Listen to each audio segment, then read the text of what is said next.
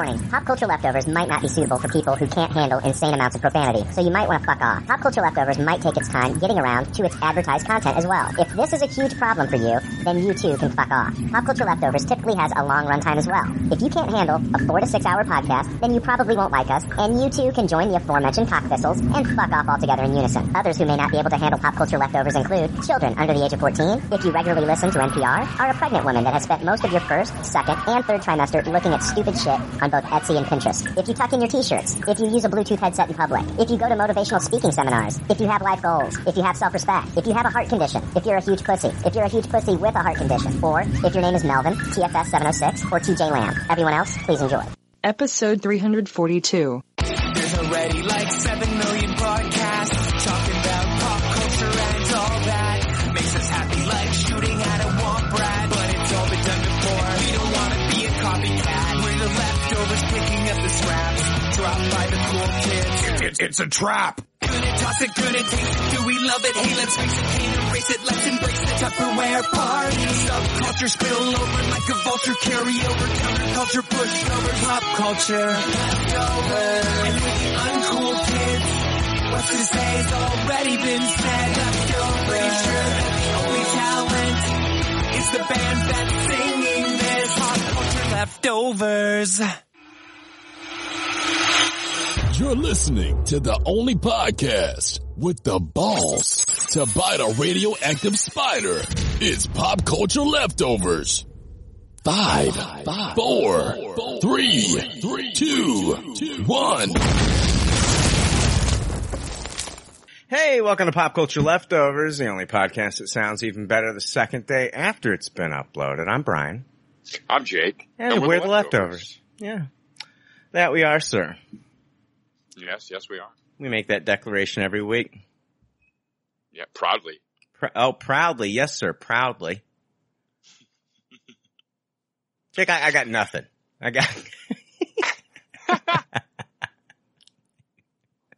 proudly have nothing. Yeah. Can't really go. You know what? I honestly, listeners, I think you're in for a treat this week. And I'm not talking about the episode. Jake, I'm just making a bold prediction about our listeners' upcoming week. Nice. I think they're going to have a sweet treat? Possibly. It could be a sweet treat. What was that noise? Did you hear that? I don't know. It sounded like a computer booting up. Maybe our guest was beamed up by the aliens. Oh, my God. You know that was me. Hey, Tristan, welcome. Hey, good to be back, you guys, and I'm excited about discussing Tenet. Oh, God.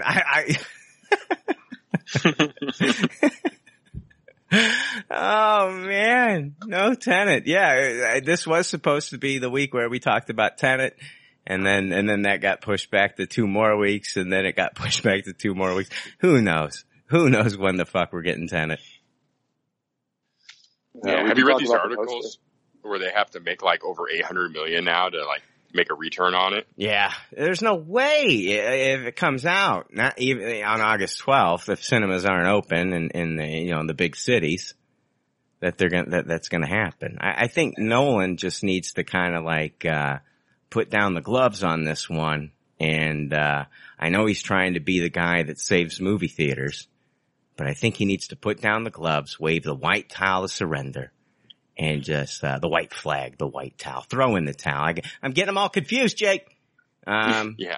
But I think he just needs to, I love what he's passionate about, that he's trying to keep theaters alive. But my God, we need to keep people alive right now. People alive, yeah. Right? Yeah, fuck. It's time to debut that shit on Peacock next to Psych 2 at this point. Right. Hey, I don't have that. Like, I tried to get Peacock on Roku. It's not there. And then I tried to see if I could get Peacock on my PS4. And no, not happening. I got HBO Max on my PS4, but no Peacock. So I'm not watching any of the Peacock shows. And I'm sure it's not fucking like downloading that shit on my phone. I'm not fuck this Quibi bullshit. All right. I didn't know it was that much of a to do with Peacock. I've got Apple TV and Apple's available on that on day one. It is. Yeah. Yeah. I don't have an Apple TV. So, I did back in the day. I had an Apple TV. I had the Apple TV too. I just gave it to somebody. I was being nice. It was a jailbroken one. I was watching everything on that thing, Jake. That was years ago. Oh yeah. When you jailbreak one of those, it really opens that shit up. Oh my God, you can watch anything. I was watching the old Dungeons and Dragons cartoon on something called Ice Films. Like they had everything on Ice Films. That's fucking sweet. Yeah, you're not missing much with Peacock. I still want to check out that Brave New World series at some point, but really the only thing I've done is watch about half a dozen old Saved by the Bell episodes, and that's all she wrote. Yeah, that stuff was on Hulu for a long time. It's probably still not there. It's probably not there anymore, I would imagine. No, I believe it's Peacock exclusive now. Yeah. But yeah, I thought that was going to be the home of The Office, and none of that's streaming over there yet. It's very light on exclusive fare on Peacock. Yeah, I think they still have to get out of their Office contracts and all that stuff before they can yank them from other services. I always thought that was the big sell of Peacock, and it's not even there. Yeah. Oh boy. Oh Jesus Christ. This whole episode is just light on news. It's like nothing happened this fucking week. I got nothing, Jake. This is terrible. This is gonna be so bad. So bad it's good. Oh God. That didn't even work for me, sir. I don't know where you're going. It's so bad it's good. I was not being sincere, so you caught me. Tristan, I'm gonna need you on this one, buddy. Yes, sir. I'm gonna need you. Jake's not making sense right now. I don't know what's going on. Hey, bro, you let everyone know from the get that this is going to be shit, so. That's true. Only can go up from here, right? That's true. Yeah. There's an early disclaimer on this one that if you proceed with the episode, just expect garbage. You know what I mean, Jake? I think I've done my due diligence now. Yeah, it's pretty obvious that it's going to be trash. It's going to be crap. It's your own fault if you've gone this far. Every once in a while, you'll dig through the trash and find a treasure. I don't think it's going to be the case this time. No ET cartridges here. No, nothing on this fucking episode is going to show up on Antique Roadshow. Nobody, you know what I mean? Nobody's going to be talking about the value of this one. This is just going to be absolute garbage throughout. So I'm telling you now, just turn it off. Just turn it off. Wait for next week. This could be our newest lost episode, in fact. You may not even be hearing this ever. Yeah. I might even edit out that fucking thing you said about so bad, so good bullshit, Jake. That might be gone. Trying to save you the embarrassment, sir. I appreciate it. That's why you're a true friend. You back yourself into corners with stupid shit, Jake. Oh, the second I said it, I facepalmed. Oh my God, yeah. It's like you can't, but through the magic of editing, I can take all that out, Jake. I can take it all out. You can get your respect back. I think you should edit that out, but still leave in us talking about it happening. Oh God. Yeah, I don't know anymore. We got iTunes. We got an iTunes review this week, Jake. You ready for this thing? No, always. My favorite part of the show. Yeah, it used to be. Here we go. iTunes.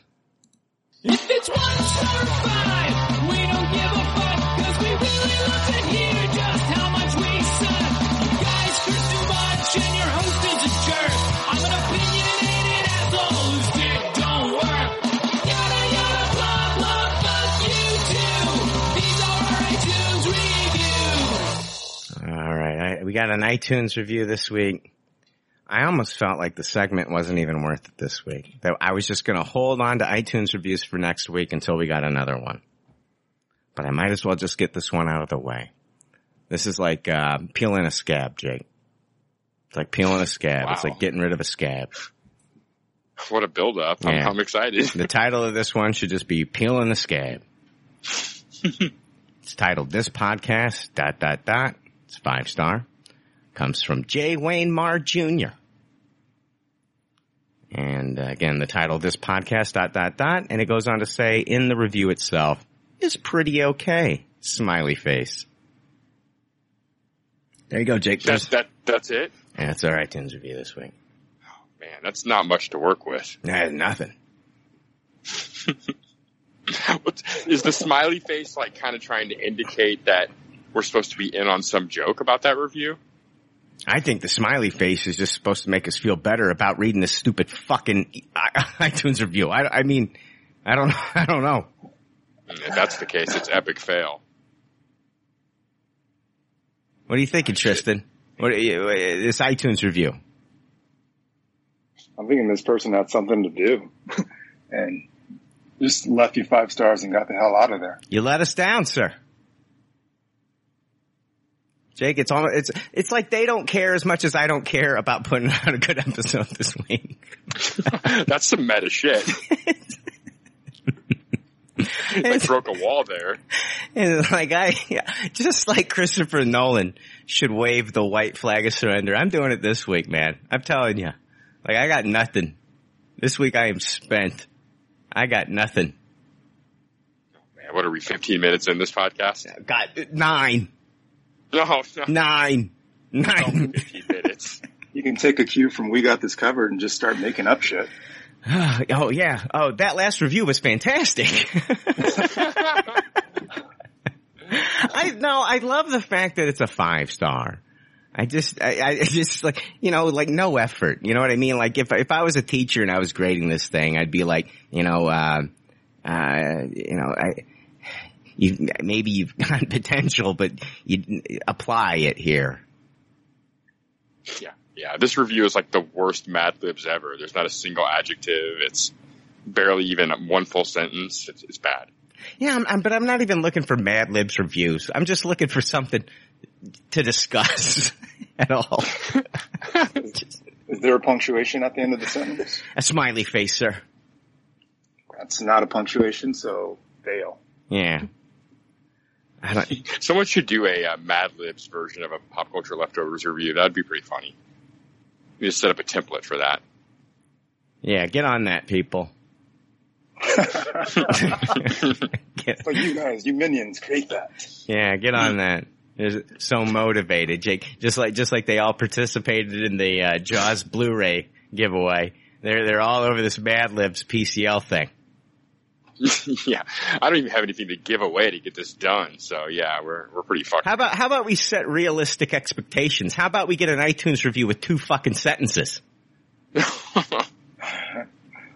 Jeez, I got short of breath just thinking about it. Oh my god! I can log on right now and just write one for you guys. It'll take forever to show up. I don't want to hear all the click clacking from you typing. Have you written a review for us?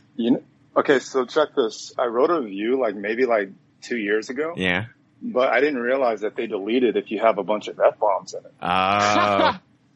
You're going to have to get back in there and fucking... Yeah, they do. They comb through them. They comb through them pretty quick. Yeah, so I just never rewrote it or anything like that, but I did try to leave one. I spilt fucking margarita all over myself. I heard the liquid coming out. It dribbled all. I look like a fucking toddler over here drinking out of a sippy cup. It's fucking. Oh, we gotta. God, thanks for the iTunes review. Thank you for all the fun banter that ensued after that one. Got an email here from Jason Pravat. Hey, Brian, I just wanted to thank you for inspiring me to start my podcast after a number of years in the leftover army. And hearing the other great podcasts in addition to PCL, I decided to make one. If you have the chance, I would love your feedback on my first episode. I will be interviewing super fans about their geekdoms they are fans of. I am not looking for you to read this email on PCL or promote my podcast on the show or anything. I would just love some constructive criticism on what I could do to improve. You're asking me, have you listened to the last fucking 12 minutes? Have you listened to the last 12 minutes of this pile of shit? I have nothing. You and Jake have created a fan base that really has shaped not only my entertainment, but also my friendships over the past few years. and sent me a link to his podcast. I listened to a good chunk of it. I haven't finished it yet, but it's called Fanning the Geekdom, and it's about his love for Elle Fanning and Dakota Fanning.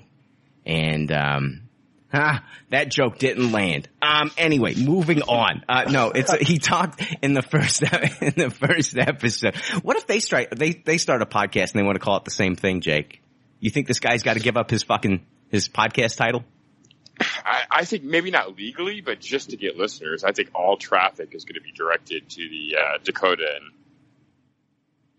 was it Elle Fanning? Elle Fanning, yeah. He's in trouble. I can tell you're a super fan of both those girls. I know. I have not listened to the pilot episode yet. Which Fanning is more powerful right now? I'd say Elle. Yeah. Dakota kind of dropped off. Dakota started off, right? Yeah, she was like the Mary-Kate and Ashley. And then all of a sudden now it's all the Elizabeth Olsen. Right. Yeah. Kind of went that direction for her, Dakota. She was relegated to doing those Twilight films there for a while. Yeah. Which are still popular, but I'm just saying, like, she was doing, like, huge movies when she was, like, a little kid. Well, she was great in Man on Fire. Oh, I love Man on Fire. Oh, I fucking love that movie so much.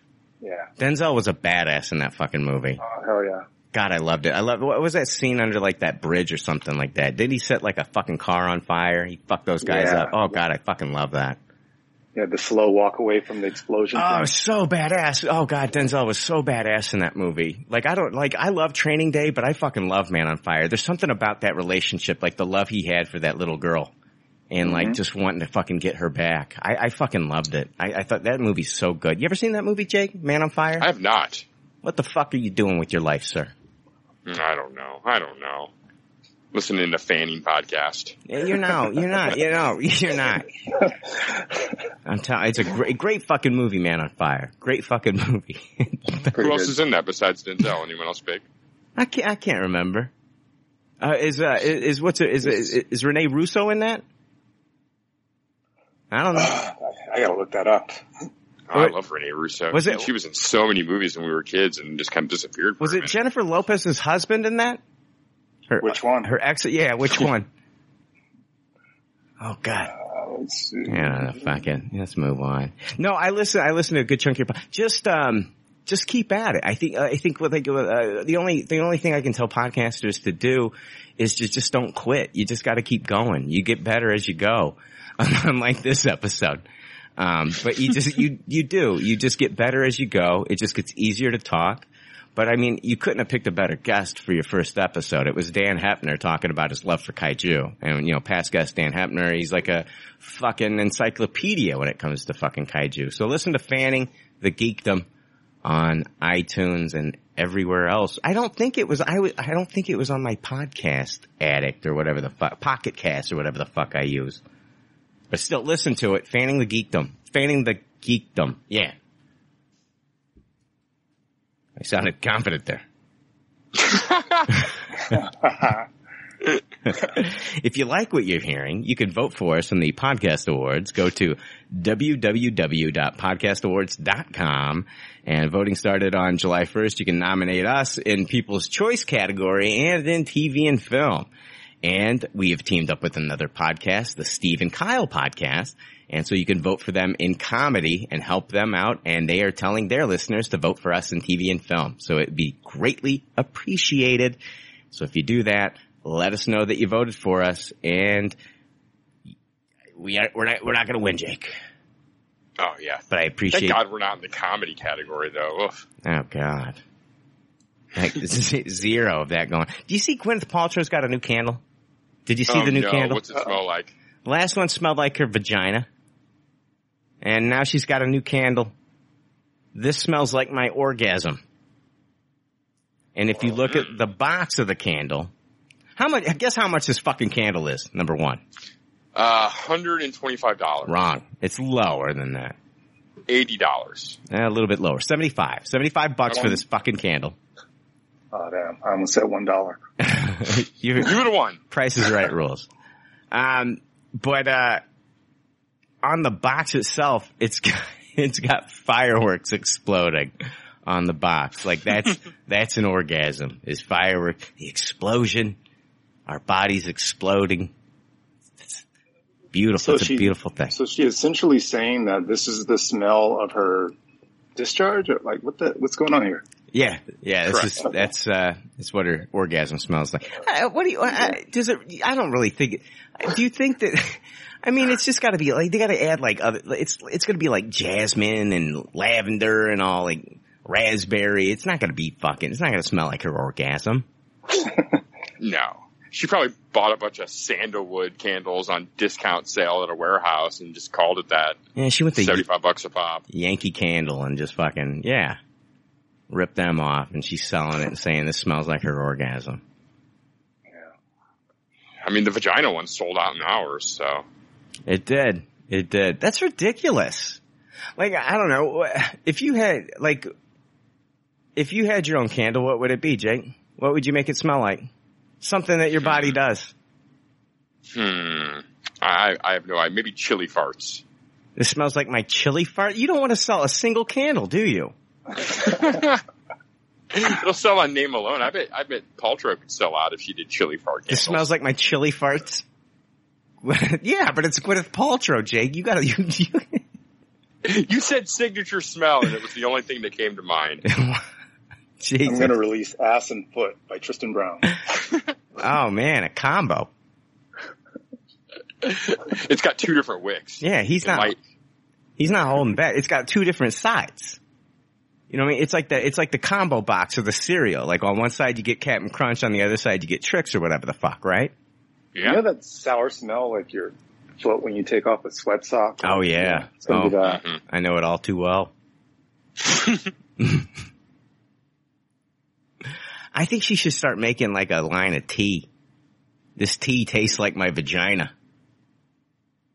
Ooh, yeah. I don't know if that would sell or not. It actually probably would. Fuck yeah, it would sell. Everybody would be drinking Gwyneth Paltrow vagina tea.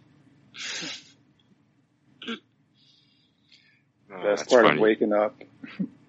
Yes, vagina tea in your cup? Pretty much. Didn't she say something like it's not really like based upon the scent of her? It's just like she just made a bunch of sense and called it her vagina. Like, yeah. I mean, if you go to the website, you can read what the scents are, and the combination of scents that she puts in it. There's no way her vagina smells like that. Yeah. Good marketing. Yeah, and it's such a simple candle. All it says is like in black letters, this smells like my vagina. $75 a fucking pop. Wow. Oh, she's a genius. I hate this episode. Oh yeah, it's bad. Oh my god. I need more margarita. Oh my god. Oh, okay. Let's jump into good pop, bad pop for this week. Maybe that'll pick things up a little bit. Not hopeful. It's time for more. What did you say? Not hopeful, he said. Yeah, thank you. Magic 8-Ball Tristan. Fuck you. Oh my god. Yeah, good Outlook pop. not good. Outlook not good. No shit. Alright, good pop, bad pop. It's time for more leftover reviews with Good Pop, Bad Pop. Good Pop, Bad Pop is where we talk about the things in the previous weekend or weeks that we either watched or read. Sometimes we rate these things, and if this is your first time listening, we'd like you to be familiar with our rating system. The rating system is simple. If the leftovers don't like something, they toss it. If they do like something, they suggest you taste it. And if it's brilliant, it gets a Tupperware rating. If all the leftovers love it, then it gets the pinnacle of success, a Tupperware party. This week we got the tease of the Project Power trailer coming to Netflix. The posters were released, and then the very next day they released the trailer. And it's about on the streets of New Orleans, word begins to spread about a mysterious new pill that unlocks superpowers unique to each user. The catch, you don't know what will happen until you take it. While some develop bulletproof skin, invisibility, and super strength, others exhibit a deadlier reaction. But when the pill escalates crime within the city to dangerous levels, A local cop teams with a teenage dealer and a former soldier fueled by a secret vendetta to fight power with power and risk taking the pill in order to track down and stop the group responsible for creating it. This movie stars Jamie Foxx, Joseph Gordon-Levitt, Dominique Fishback, Rodrigo Santoro, Colson Baker, Alan Maldonado, Amy Landecker, and Courtney B. Vance. It's going to be released on Netflix August 14th of this year. And I'm just going to start off by saying I watched the trailer, and I think this looks like it's going to be a shitload of fun. I think it looks really good. I've never thought about the combination of Joseph Gordon-Levitt and Jamie Foxx, but it looks like it's going to be really, really good.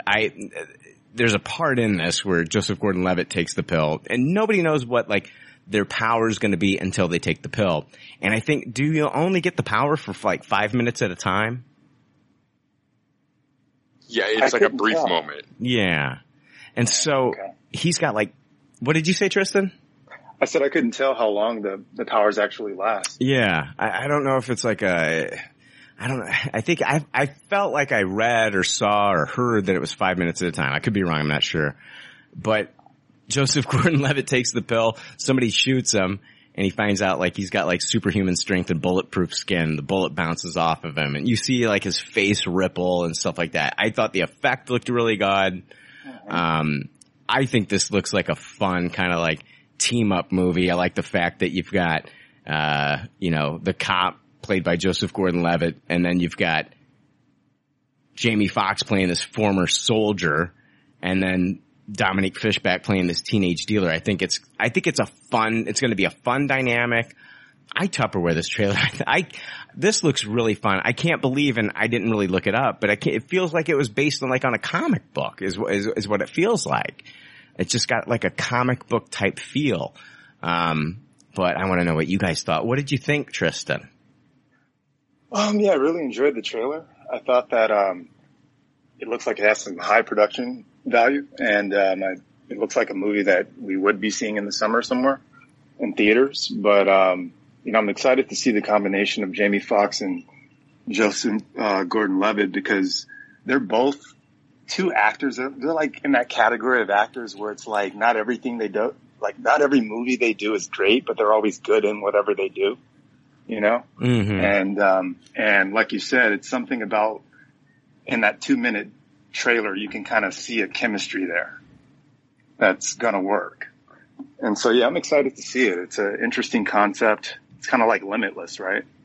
Yeah. Yeah. Was that was the Bradley Cooper thing, right? Mm-hmm. Yeah. And I think they made a TV show. They did, short-lived. What did you, what would you rate this one? I'm going to give it a Tupperware as far as the trailer is concerned, because, I definitely want to see it. It got me super excited to watch this one in August. I saw Machine Gun Kelly in there, too. Oh, yeah. See, I don't know the Machine Gun Kellys. Not like that's going to sell it or anything, but, just an observation. What'd you think, Jake? Yeah, I really liked it, too. I'm going to give it a high taste it. I think this has the potential to be one of Netflix's biggest hits as far as movies go, honestly. I think people are hungry for this kind of effects-laden sci-fi action movie right now, with just a complete drought of any kind of movie like this to go see in the theater. I'm going to echo what you said, and I was really impressed by the effects. Definitely the standout effect moment was the bullet to the face. I mean, you've seen that kind of thing in a bunch of movies, but you saw it in a very unique way here. I thought I'd never seen it done quite like this. I think when it comes to these superpower movies, one of the most fun aspects of those movies is what's the power and kind of the exploration of using that power. And I think this movie can be a lot of fun because with the whole aspect that you take this pill and you don't even know what the power you're going to have is going to be. And I think there could be a lot of surprises and fun and drama and humor just based off of kind of what the plot is alone. So, yeah, I'm very excited to see this movie. I think it has a lot of potential.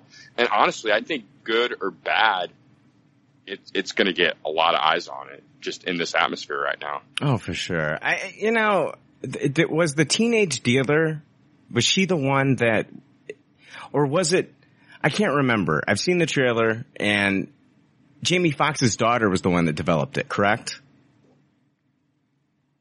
I only saw it once, so I didn't catch that part. Yeah. Yeah, I felt like that's what I felt like that's what I got from the trailer, is that his daughter, and I could be wrong. But man, aside, I want to see like what it says. Others exhibit a deadlier reaction, and I want to know kind of like what that means. Is it just that they die from taking it, or I mean, maybe whatever power they get kills other people. Maybe the deadly reaction is they can't control whatever new power they have for 5 minutes, and it's like, you know, killing the people around them. Yeah, we saw like the one guy catch fire, and I was like thinking, like, is this like a Human Torch type thing? You know? Yeah. I read somewhere, I thought that they said the pill just kills you, like it's like has a chance to just kill you. Yeah, maybe I missed. No, that sounds about right. Like it's kind of like a Russian roulette thing. You never know, but you know what I mean? It could kill you. So, I loved it. Yeah. I thought it looked great. I hope the villains are fantastic. I'm super excited. The trailer did everything for me to get me really excited to see this one. I mean, 2 big stars here. I love Courtney B. Vance too. It's nice to see him in something else. So I'm really looking forward to seeing Project Power hits Netflix on August 14th. Tristan, you told me about this one, Showbiz Kids on HBO. I was not aware of this show. Did you get a chance to see it? I did. I watched it. It's a documentary about the highs and lows of children in show business, featuring interviews and examinations of the lives and careers of the most famous former child actors in the world. It's written and directed by Alex Winter.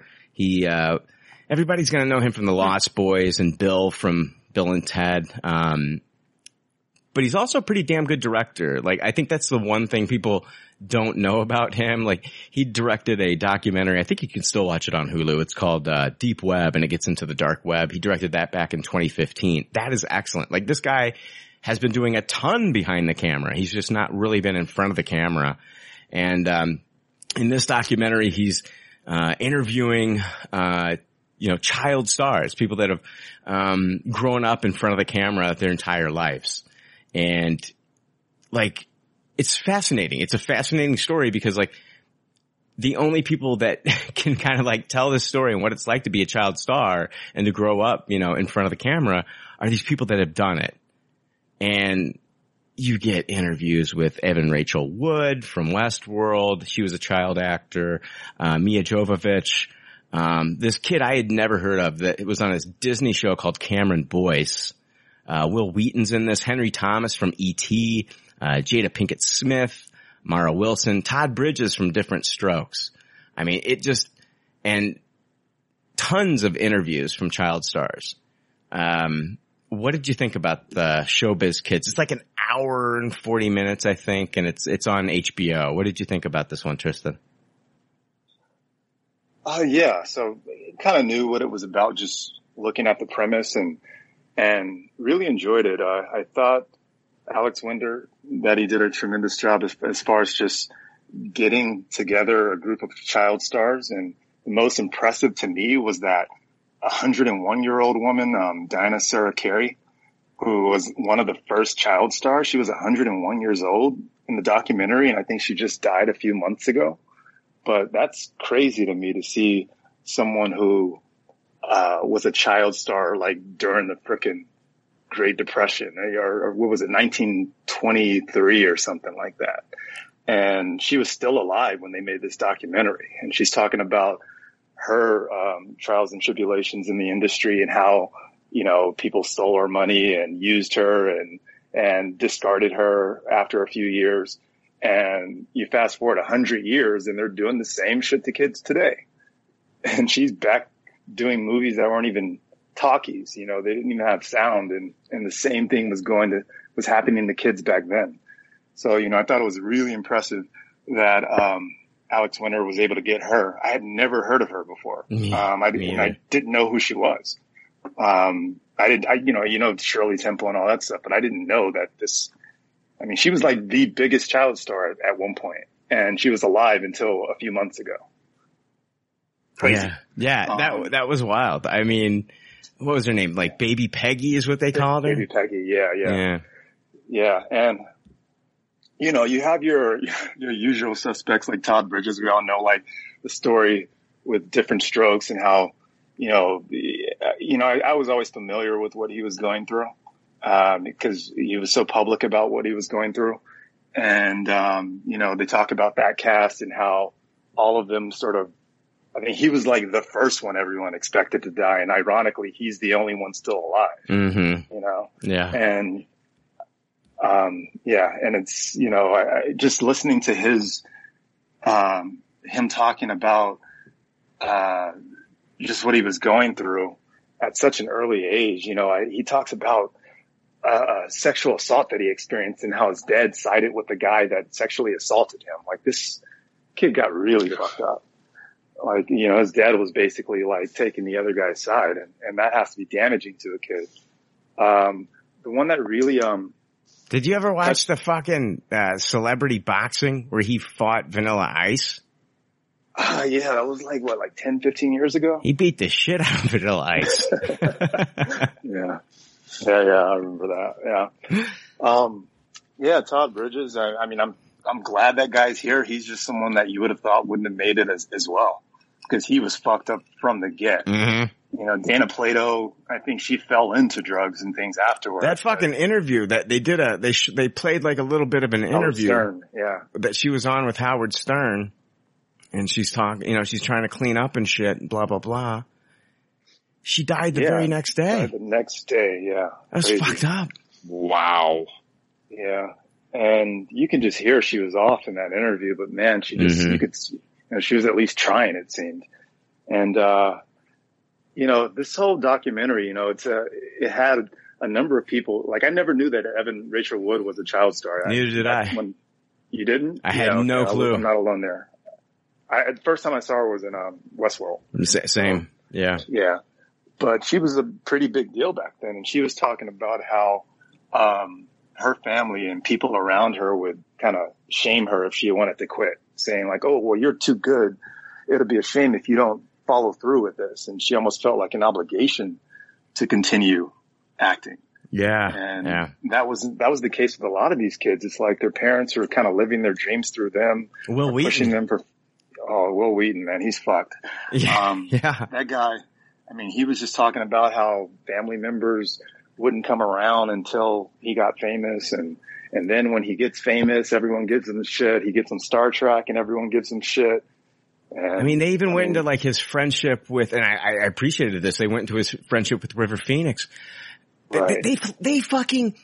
I remember when River Phoenix died. Like he died, drug overdose. It was, alcohol and, cocaine, maybe heroin, all this stuff, this cocktail of drugs. Out in front of the Viper Room. And the Viper Room is like this club. You never knew who was going to be at the Viper Room. Johnny Depp, all these big stars showed up there. I remember on any given night, Pearl Jam could show up at the Viper Room and be playing there, And it was famous. And then he dies right out in front of the Viper Room. They play the 911 call Joaquin Phoenix made when River was, out in front of the Viper Room dying. And it's heartbreaking. Yeah. And I was also glad to hear that Will Wheaton had such, positive things to say about River Phoenix too. They had a really good relationship, and he was talking about how he and River Phoenix were close after Stand By Me, but then they sort of drifted apart. And then that's when he saw River Phoenix spiraling. And I think Will Wheaton carried a lot of guilt because he said, that guy was just around a bunch of vultures and people that were not out for his best interest. I'm telling you, man, can you imagine if River Phoenix was still with us today? How many amazing movies this guy would have put out? Like he was so fucking talented, super talented. Oh my God. Oh yeah. Yeah. And you think about how talented River is, and that River looked up to him, and are you talking about Joaquin? River, Joaquin, I'm sorry. Yeah. I'm like confusing the two. But Joaquin looked up to him, and you could just imagine like that guy would have had like maybe 2 Oscars by now. Oh fuck easily. Yeah, he was just that kind of like talent. He was just that kind of talent.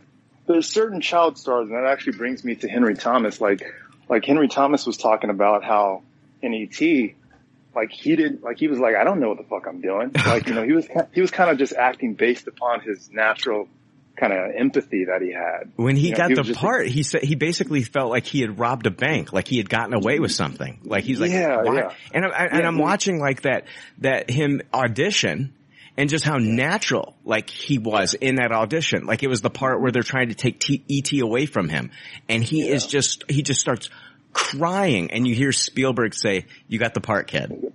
Yeah. It's because I think he wasn't like much of an actor. He was just like a kid who was able to just channel those emotions. Yeah. And I mean, he was saying, I think he is an actor though. Like, well, yeah, he's an actor, but meaning like, you know, he was talking about how Drew Barrymore was kind of condescending to him, saying like, "Oh, you've only done one movie." And she goes, "I've done 4, you poor thing." Yeah, and she's 6 years old saying this to him. But it's like, I think that he was selling himself short. I think the kid was an actor. He still acts today. He's great. He's fantastic. Right. And I think like there are those kids that they're really good at acting when they're young because they're not self-aware that they're actually acting. They're just being a kid. They're playing who they are. And then when they become self-aware of like, this is a craft, this is acting, they kind of lose that innocence and I've listened to Macaulay Culkin in interviews. I think he was talking to Rogan, and he's like, one of the main things that, John Hughes and some of these directors that, hired me for these jobs and just kids in general, they say like every year 20,000 kids like try to get parts in Hollywood films and TV, and only 5% make it. But what Macaulay Culkin said, what worked for him is he was just really good at memorizing his lines. He says that's half of it right there. It's just like they want kids to be able to memorize their lines. So, and you can kind of see that too. I mean, when Macaulay Culkin's in those Home Alone movies and things, it's like you can tell he has like the script memorized. He's not a River Phoenix, he just was really good at getting the lines down. Yeah. And they show that one kid that they're following 2 kids that are aspiring actors. Yeah. One female and one male. And you can see the male, like his parents are pushing him, and they've moved from, I think, Orlando or something, and we're pushing him in Hollywood. Go on your auditions and all these things, and this is what he wants to do. And you can see that the kid is very animated. You can also see that the kid has like a personality about him, and maybe there's something there, like a talent there. But like they're forcing him to read lines and regurgitate a script, and you can tell he's not interested in that. Like maybe his thing is like improv, or maybe his thing is like comedy or something. Yeah. But like they're having these kids like be child actors, when it's like sometimes you're talented and a class clown, but it doesn't necessarily mean you want to be an actor. Yeah, I mean, think about all the people that go to Hollywood. Like that's the thing. Like you've always heard, like in every town there's the homecoming queen. The girl that's the prettiest girl in the town, and then they all go to fucking L.A. Mm-hmm. And next thing you know, that same girl that thought she was going to be the big Hollywood movie star is now doing porn or whatever the hell. Cause she shows up at the audition, and there's tons of other homecoming queens in the audition. You're a small fish in a big pond at that point. It's the best of the best, and it's hard to break in. And I don't know. I felt like that kid was just kind of like a goofball and like, I don't know. Like, I mean, he had something about him, that was trying to get out, but maybe acting just wasn't what he was meant to do. Like comedy might be his thing. You know what I mean? Yeah, and that's what he kind of alluded to. The young girl that they had, like I remember watching her in Godfather of Harlem, and I was. Oh, does she have a big part? Yeah, she plays the daughter of Forrest Whitaker. It's a complicated story, but she essentially plays the daughter of Forrest Whitaker's character, Bumpy Johnson, in that. So, but she's really good in that, and I was kind of like blown away. Like this girl just kind of like came out of nowhere, has a great singing voice. She did some fucking musicals and stuff, and then she lands this part. So, Henry Thomas. Go ahead. I was gonna say I thought it was interesting how everyone was affected differently. And I think, there's people who showbiz just ruined their lives. And then they show like a clip of like Jodie Foster, and she's like, "Oh, it was great. I was fine. Yeah. Thank God I didn't have to deal with regular childhood." Yeah, she didn't deal with all the disappointments of childhood and all that shit. But like, dude, I'd never seen this fucking kid before. I never thought I'd seen him before. I watched him actually in the first season of Mrs. Fletcher, which is, I think we're not getting a second season. I think it was just a one season thing, but it was a Catherine Hahn show on HBO. And Cameron Boyce, the young kid that they had from the Disney show, Jessie, was in this documentary, and Cameron Boyce was in Mrs. Fletcher. And I'm watching this documentary, and I'm like, man, this kid he's super talented. They showed him as a dancer, super talented at a young age. Really, I think really good interview, animated, super animated. And I just kind of like fell in love with this kid watching this. I was just like, man, this kid's got a high energy. I like this kid. And then the documentary fucking crushed me at the end when they said that he passed away last year. Yeah. I couldn't believe it. So you weren't aware? You didn't? I had no idea. I'd never really heard of this kid before, except I remembered seeing him in Mrs. Fletcher, and I'm watching this, and died at 20 years old, man. And like, when, I'm not even kidding you, when I saw that pop up on the screen that Cameron Boyce had died, and it was last year. Yeah. But just like really liking this kid in the interview, really liking this kid a lot. I liked his energy. I thought he was a cool kid. And when I saw that he had died, like, I got, like, it hurt in the pit of my stomach. Like, that's terrible. Just to see, like, a young kid like that with so much promise just taken away from us. It's fucking heartbreaking. And I don't know, man. It's the girl from Matilda and Mrs. Doubtfire. It was sad watching what happened to her. She got on the internet and she said she became like an awkward looking teenager and she had to read all the fucking terrible comments about her on the internet, man. That's a lot for a fucking kid to go through. Well, she said she was a kid and she would search her name and then see her face photoshopped on porn. Yeah. Ugh. And it's sickening, man. I thought it was a fantastic documentary. Honestly, I think like they could do, he could have done a lot more with this, to be quite honest with you. There could have been a lot more to this. Yeah, I mean, if I have any criticism of it, it's that I think there could have been a little bit more to it. Like, I felt like aside from just the individual stories, I felt like there wasn't much new that I learned from it, aside from, just Cameron Boyce and people that I weren't aware of. But yeah. The running theme, is something that I've been well aware of for quite some time, that most of us understand happens in Hollywood. Mm-hmm. But it's a pretty damn good documentary and it's enjoyable. And, for me, it's a very, very high tasted, only because I felt that they could have done a little bit more with it. Like, I don't get why Jada Pinkett Smith was there. Like, she didn't get famous until she was an adult. And I was like, I think we should be talking to your kids, not Jada Pinkett Smith, but I don't know, maybe it was just a parent perspective they were trying to put on there. But yeah, overall, like, I thought Alex Winter did a great job and I really had a good time with it. Yeah, I'll also give it a very high tasted. I thought that this was super interesting. I think he did a great job with it. And I mean, I don't know. I just think like, I guess there could be more. I don't know if you can even watch that movie that fucking Corey Feldman made, where he called out a bunch of people. Like they streamed it twice. The first time they streamed it, I think they had a bunch of like issues with it, like it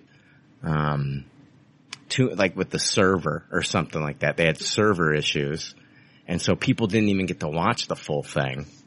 Wait, what was this about? I'm not sure. Corey Feldman came out with a documentary or like his own movie that he made, and it was basically pointing the fingers at a bunch of different people in Hollywood, producers and things like that were child molesters.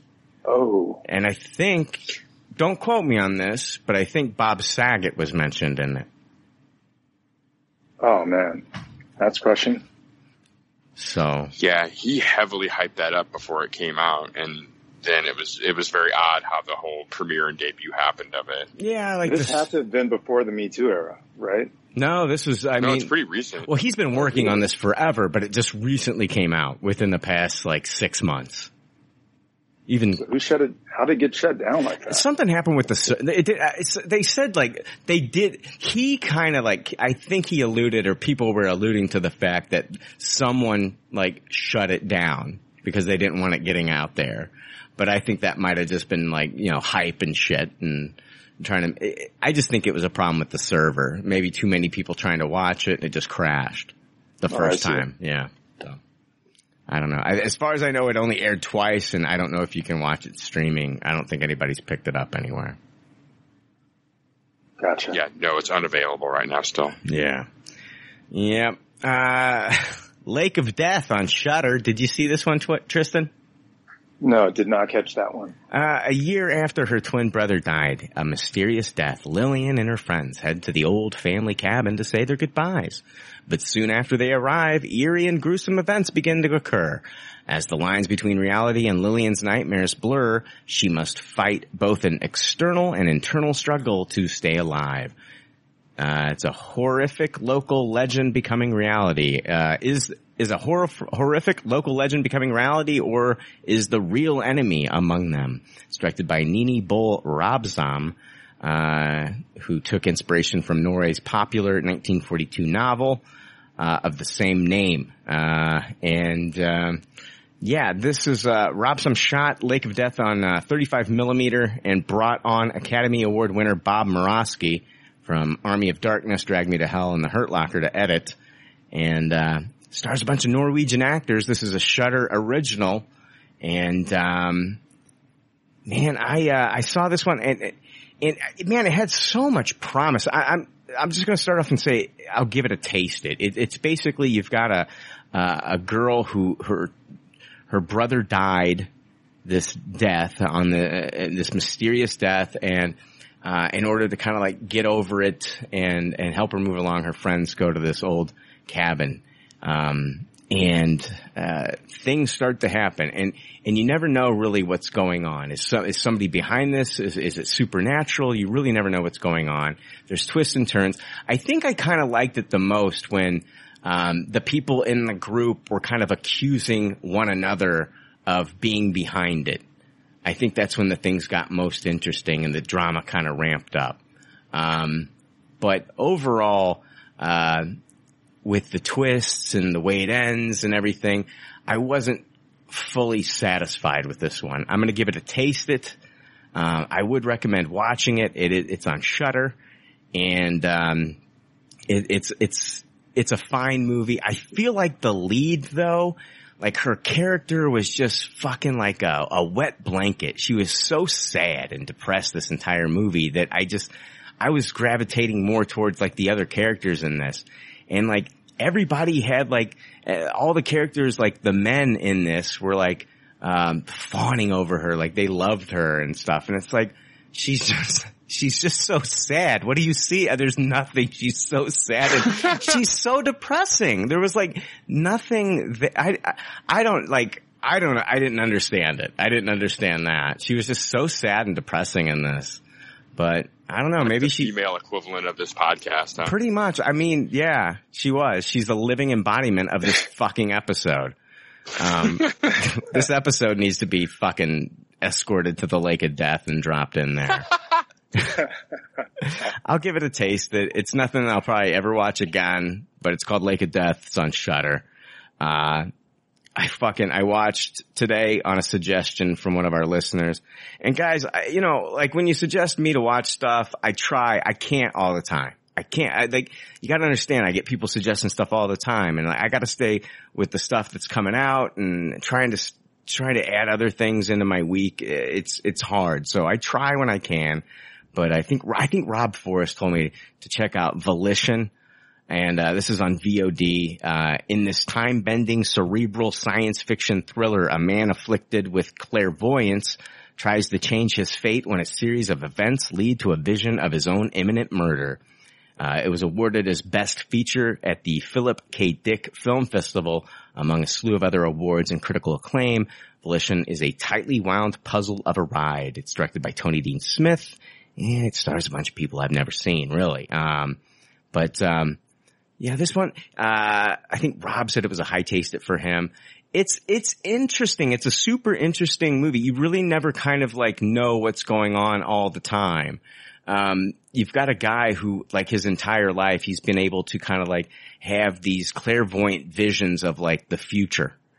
And, he sees his death and he's trying to stop it from happening. He's always kind of like, but he's behind on his rent. He owes people money. And so he gets this job where he can basically try, I guess he's trying to find a dealer for these diamonds that this guy gives him. And he's got people after him that are trying to get the diamonds from him that are supposed to be working for the guy that supplied him with the diamonds. So they're trying to screw over the guy that was, that hired this guy for the job. If I get into it too much, I'll give away too many twists and too many turns, but and he meets a woman and they form kind of like a friendship, and she's brought into this as well. I liked it overall. I would give it, it's teetering on a high taste it. But I will just I'll give it a flat taste it. I did enjoy it enough. Like, but I think there's like better movies out there that are kind of like this in a way. I mean, and I don't know. I can't think of any off the top of my head. Maybe, it's got elements of like what it feels like with time travel but I'd check it out. If you can watch it, if this one's available to watch, I'd say within the next few months on like a Netflix or an Amazon, if one of them pick it up, I would recommend watching it. I definitely think it's worth a watch. And I mean, it always keeps you guessing. And I was kind of tuned in the entire time and I was intrigued. But it's called Volition, and you can watch it now on VOD if you want to. But I definitely think it was worth the watch. It was interesting. I'd never seen any of these people really before in anything. So, yeah, Volition. That'd be really weird to like kind of have that vision of how you're going to die. Like, how do you even react to that? Yeah.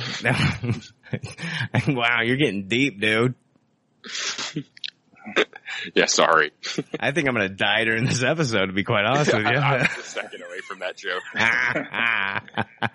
Actually, I think himself up and he fucked it up. I think we died about an hour ago. That's actually a lot of pressure off at that point. We're dead. We just say whatever now. Yeah, no shit. Oh man, let's take a break. Let's take a fucking break and come back with more of all this fun we're having. I love the laugh there. I know, it's like I don't want all the fun to end right now, but we'll take a quick break and hopefully we can pick up and keep this fun ball rolling. Well, hey, let's draw this out, gentlemen. Let's spread it thin. Yeah, we'll be back and we'll be talking about more shit we watch, whatever the fuck we do on this from week to week. So yeah, stick around. I'll be right back.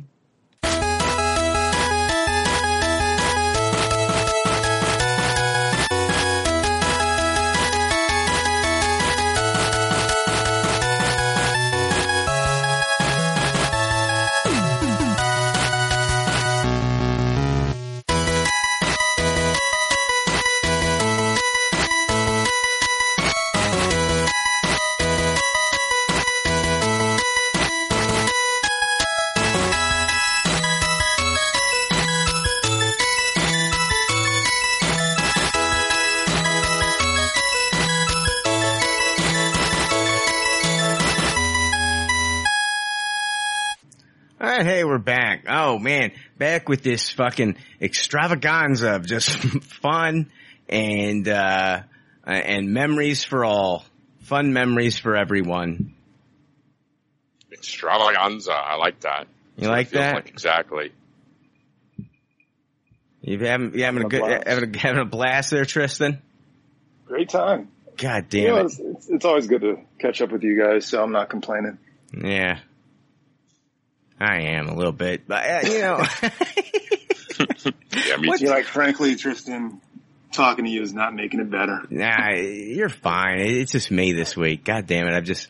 I'm burnt out. I'm just burnt out this week. It just catches up to you every once in a while. What's the one food, like going out somewhere, fast food, whatever the fuck, that you think it's a good idea at the time, but after you get done, you just feel like a fucking glutton and you just hate yourself for fucking eating what you just ate, what you just put in your body. Anything McDonald's for me. Anything McDonald's for you. Yeah, McDonald's is a good choice. It's always the last resort, and then when you get it, it's like, ugh. Why did I do this? For me, it's the Taco Bell Crunchwrap Supreme. Yeah. I can't do Taco Bell much. I'm allergic to cheese, and it's pretty much the whole menu. You can ask for it without cheese, but you never know. They always put cheese in it. Cheese just seems to fall in that food. Somebody's going to fuck up, and they're going to put cheese in that shit. But the Crunchwrap Supreme, it's like they take a fucking tortilla that's the size of like a baby's blanket, and then they just fucking like toss like every fucking ingredient in there known to man, and then they wrap it up like it's a fucking Christmas gift, and they're like, here you go. Eat this. Eat up, fatty. And that's how I feel that's how I fucking feel after I eat that shit. I feel like shit after I'm fucking done. And I'm the fucking asshole getting the Diet Mountain Dew. Diet Mountain Dew with a Crunchwrap Supreme. It's like oh my God. It's like a fucking Frisbee. They hand you a fucking Frisbee just loaded with fucking like beans and cheese and beef and lettuce and cheese, tomatoes. Seemed good at the time, right? Seemed like a great idea at the fucking time. See, the thing with me is that I'm always like chasing the first high that I got when I was eating like McDonald's when I was a kid. Yeah. And it never tastes that same way. Nope. It never does. It never does. Oh man, the first time you remember when the McChicken first came out when we were kids? Yeah. Oh my gosh. Well, they changed the recipe for that fucking thing. It's not the same McChicken we had when we were kids. No, it's not even close. Yeah. I used to love the McChicken. You fucked up the McChicken, good. McDonald's. Remember Chicken Selects? Was it Chicken Selects? Yeah, don't they still have those? I don't know. I think it's like a seasonal thing. Like the McRib. Was that the premium chicken sandwich? Like they had lettuce and tomato and all that? They were kind of like, weren't the Chicken Selects like chicken strips, Jake? Yeah, like a bigger chicken tender. Yeah. I think the episode's turning around, boys.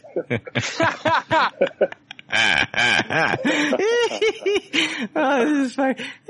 Podcast awards. This is terrible. Oh my God. I watched, oh shit. You know what I didn't put in my notes, Tristan? And I hope you watched it. Did you watch P-Valley? Yeah, I did. I didn't even put this in my notes. I'm going to have to go to IMDb and look up the synopsis, sir.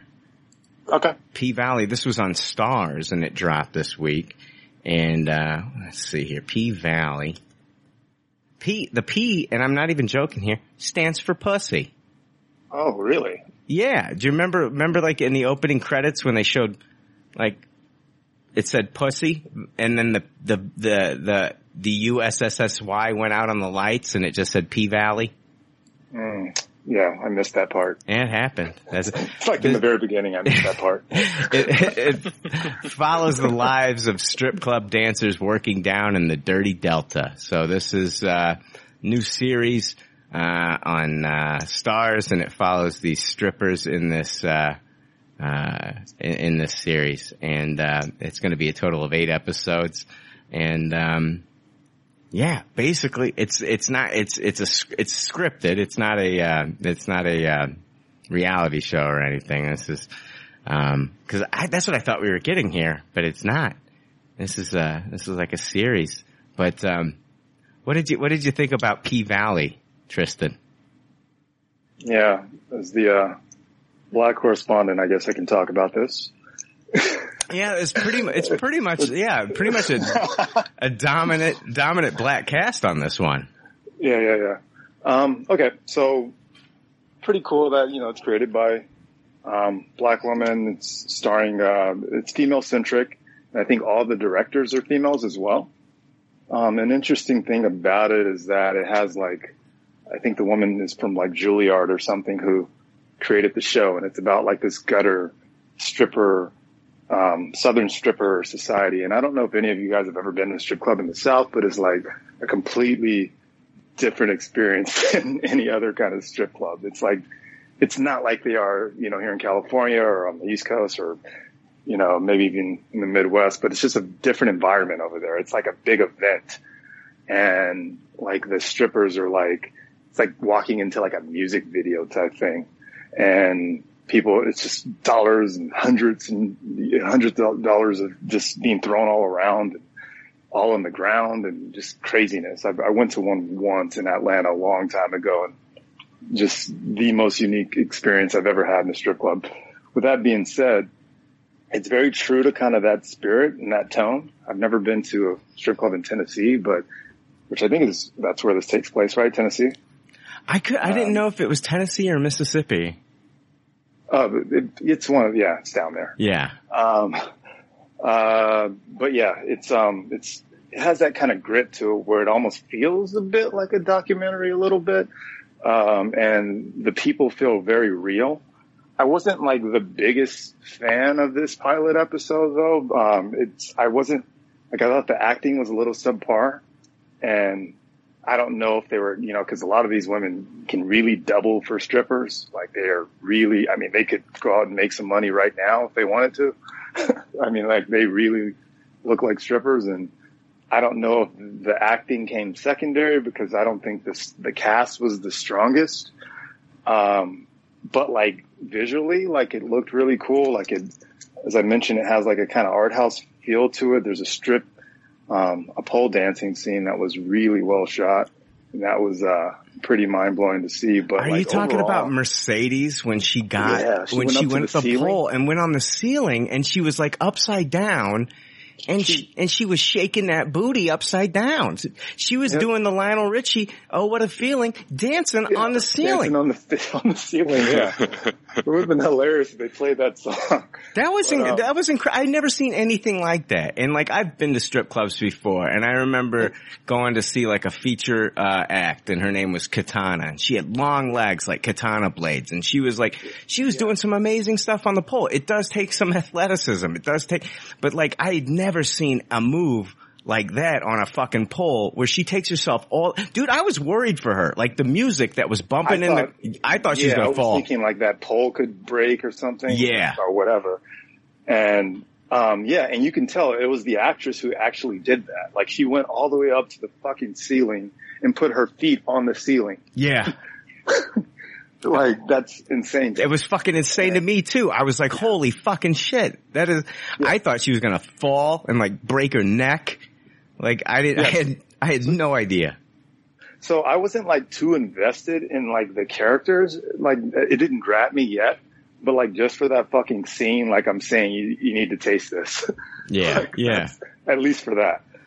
You know what? I'm honestly gonna give it a high taste. I like the little storylines that were going on here. We got the girl that plays Autumn Night, who's got like this mysterious past. Like we don't know. It's mysterious, but I don't know if you got the same vibe, but she just seems such a bland character to me. Like her face, you just can't read anything. Yeah. And I'm like, this is the lead. This is who we're following. Like I mean, you can see visually she's there, but like just her face is just so blank and mysterious. And I don't think that's intentional. I think she's just not a good actress. Yeah. But like, I don't know. It's early, you know, it's a pilot and maybe it develops into something good. I know a lot of people are enjoying the show. For me personally, it's not something I think I'm going to be like tuning into every week, but overall, like I can appreciate it. Who was the guy that had like the long hair? Uncle Clifford? Uncle Clifford, dude, he looked like the love child of like, what's his name? He looked like the dude from True Blood. What's his name? Oh God, now I can't, I thought of his name the other day. The guy from, the black dude from True Blood. I didn't watch True Blood. Oh, see? But he also looked like Lil Sweet from the Dr. Pepper commercial. Yeah, I know Lil Sweet. Every time I saw it, or like Cat Williams. There's a bit, well, he had the Cat Williams, sideburns. Yeah. Yeah, and it was and obviously the permed hair and all that.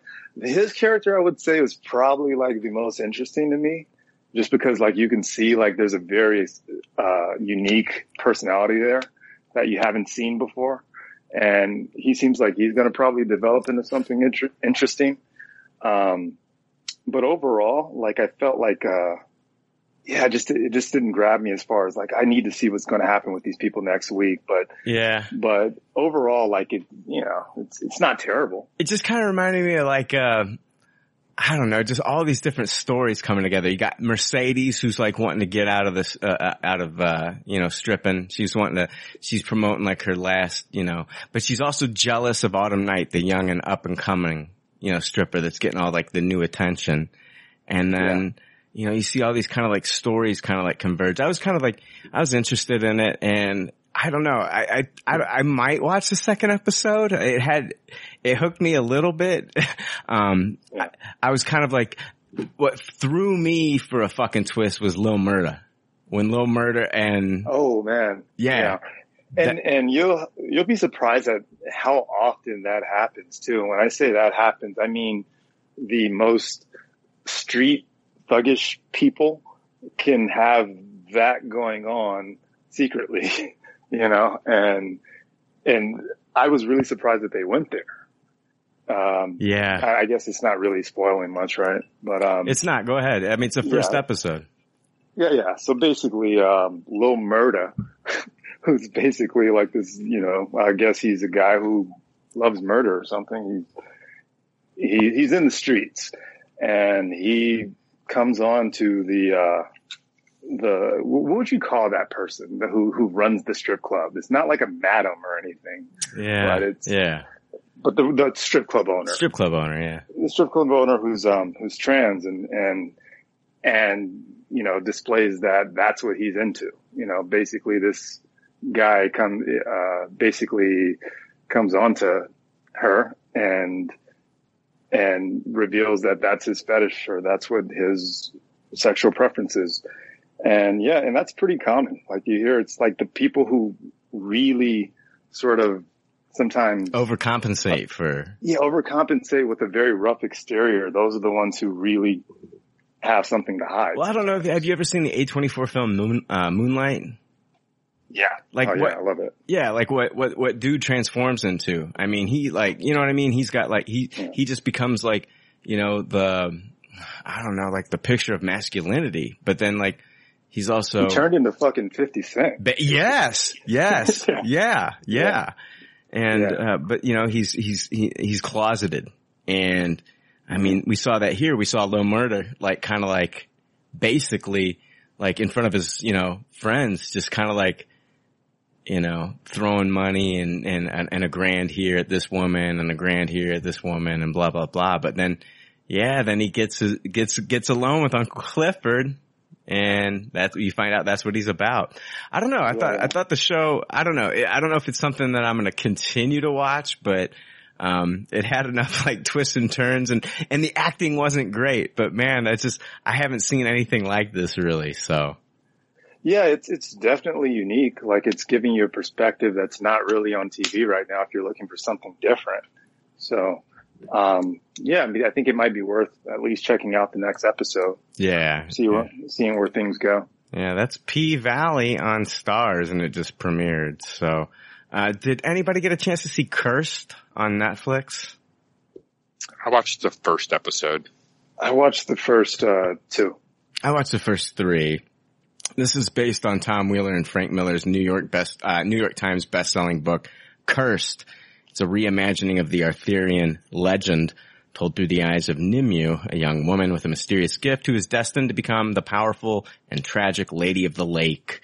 After her mother's death, she finds an unexpected partner in Arthur, a humble mercenary in a quest to find Merlin and deliver an ancient sword. Over the course of her journey, Nimue will become a symbol of courage and rebellion against the terrifying Red Paladins and their complicit King Uther, The series is a coming-of-age story whose themes are familiar to our own time. The obliteration of the natural world, religious terror, senseless war, and finding the courage to lead in the face of the impossible. The series is led by Golden Globe nominee Catherine Langford from 13 Reasons Why and Knives Out as Nimue.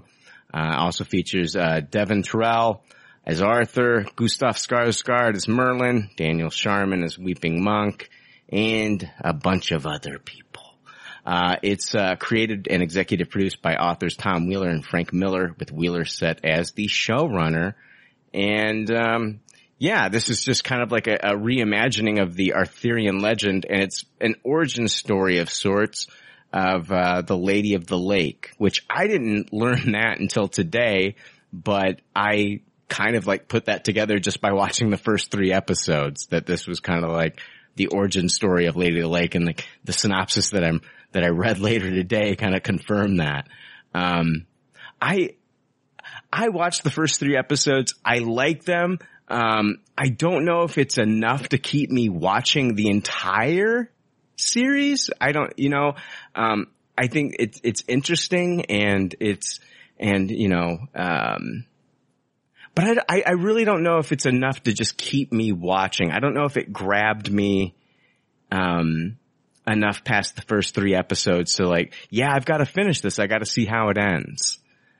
But I liked it overall. I'm going to give it a taste it, but I want to know what you guys thought. We can kind of unpack it a little bit more. What did you think, Jake? You saw 1 episode. Yeah, I'm kind of right there with you. I think I liked it more thematically than I actually liked the show. It's a really interesting, more of a dark fantasy take on the Arthur stuff than we're used to, right? Just some more different species of people and just kind of some more fantasy elements thrown into the mix of what we're used to when we would go to this time period. But I thought the show itself and the presentation was a little bit lacking. It's a low taste it for me. I just found almost all of the characters to be extremely unlikable, and there was no really rooting for anyone or any rooted interest in caring about these characters too much. It was the most unlikable interpretation of Merlin I've ever seen in this kind of thing. So I didn't much care for it. I thought conceptually it was a really interesting idea, but the final product was kind of lacking for me. What did you think, Tristan? Yeah, so I watched the first 2 episodes. I'm going to give it a middle of the road taste it. And it's one of those series where I believe that, you just got to give it a try. Watch the first episode, maybe first 2, and you are going to either be on board or you're just going to drop off. And I can see a lot of people liking this show. And I know that the response has been positive from a lot of people, but me personally, it's not something I'm dying to finish. I really like Peter Mullen. I loved him in Ozark. He was just one of my favorite TV villains. And he hasn't really done much here, but, just overall, I like him as a character. Yeah, he's a really good villain. I remember, he was also in Westworld season 2. Yeah. And I liked him. That guy's a chameleon too. I mean, he's Scottish, and when I was watching Ozark, I had no idea this guy was Scottish. I mean, he made you believe he was Midwestern. Yeah. And he's phenomenal, but he hasn't really done much here, so far. But yeah, like Jake was saying, I don't think, the Merlin character is a good depiction at this point. I mean, I can tell he has an arc going on. I mean, right now he doesn't have his magic in the very beginning, and I think he's on a quest to reclaim that. But so obviously there's going to be an arc here, but where he starts is just not interesting at all. And I really hope that develops into something better. The CGI was just shit, terrible. But, I get it. We all go in there wanting Game of Thrones, and everything can't be Game of Thrones. Yeah, the CGI wolves look terrible. What I do like about this, though, is the fact that they haven't overpowered Nimue. That's what I was kind of worried about. They were automatically just going to make her this is going to be kind of another Chosen One story where she's they're obliterating, but basically these Red Paladins are obliterating everything Fae, anything magical. They're going around and just killing anything Fae. And apparently, she's had moments where like she can't control her powers and you know, people will think that she's cursed and they will go after her and then, you know, her magic does kind of take over and you'll see like where roots of trees will grab people and attack them and she really can't control it. It just kind of happens. It's like a defense mechanism. But then on the flip side, like they don't overpower her. She's not like a sword wielder yet. She does have possession at one point in this of, you know, the sword that we know. But she's not a Mary Sue. Definitely not a Mary Sue. And so I feel like they're doing a really good job of like putting her in front of people that can maybe teach her things to where she can maybe control like her magic, and then also coming in contact with Arthur himself, maybe he can kind of teach her how to wield that sword and be more of a sword wielder. She's just not like natural at anything right now. So I do appreciate that they just haven't like super overpowered her and that it does feel like a true origin story. I love the concept. Like this was an origin story of the Lady of the Lake. I absolutely love that. And maybe the book is better. It was a, you know, best-selling book, New York Times. But so far 3 episodes in, I'm not like dying to watch more, but then again, I don't hate it. It is just a middle of the road taste it, but I don't think it has enough for me to like want to stick on and finish this thing out. And I'm sure people will tell me, you know, just stick with it. Wait till you get to this episode or whatever. And there's just so much more to watch out there, everybody. I don't know. And it just might be more of your thing. But, and I love Arthurian stuff. Like I used to watch the NBC Merlin series and I love that kind of stuff. Go ahead, Tristan. Yeah, for me personally, it's in that zone where I watched enough of it to know I don't really care to watch the rest. But if people keep telling me it gets better, I'm going to jump back in. Okay. Yeah, they could sway you. Yeah, who knows? I mean, who knows? And I mean, it might be one of those things where, yeah, I'm like, completely I've watched everything and let me jump back into this one and finish it.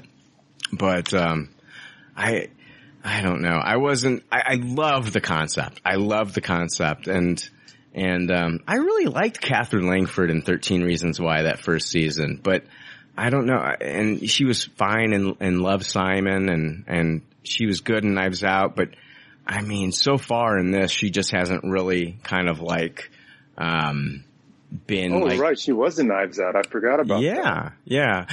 But so far in this, and she was supposed to be in Endgame, but they cut her scenes. You can watch those deleted scenes though. She was, Stark's daughter? Morgan, yeah, all grown up. Okay. So yeah. Yes. Okay.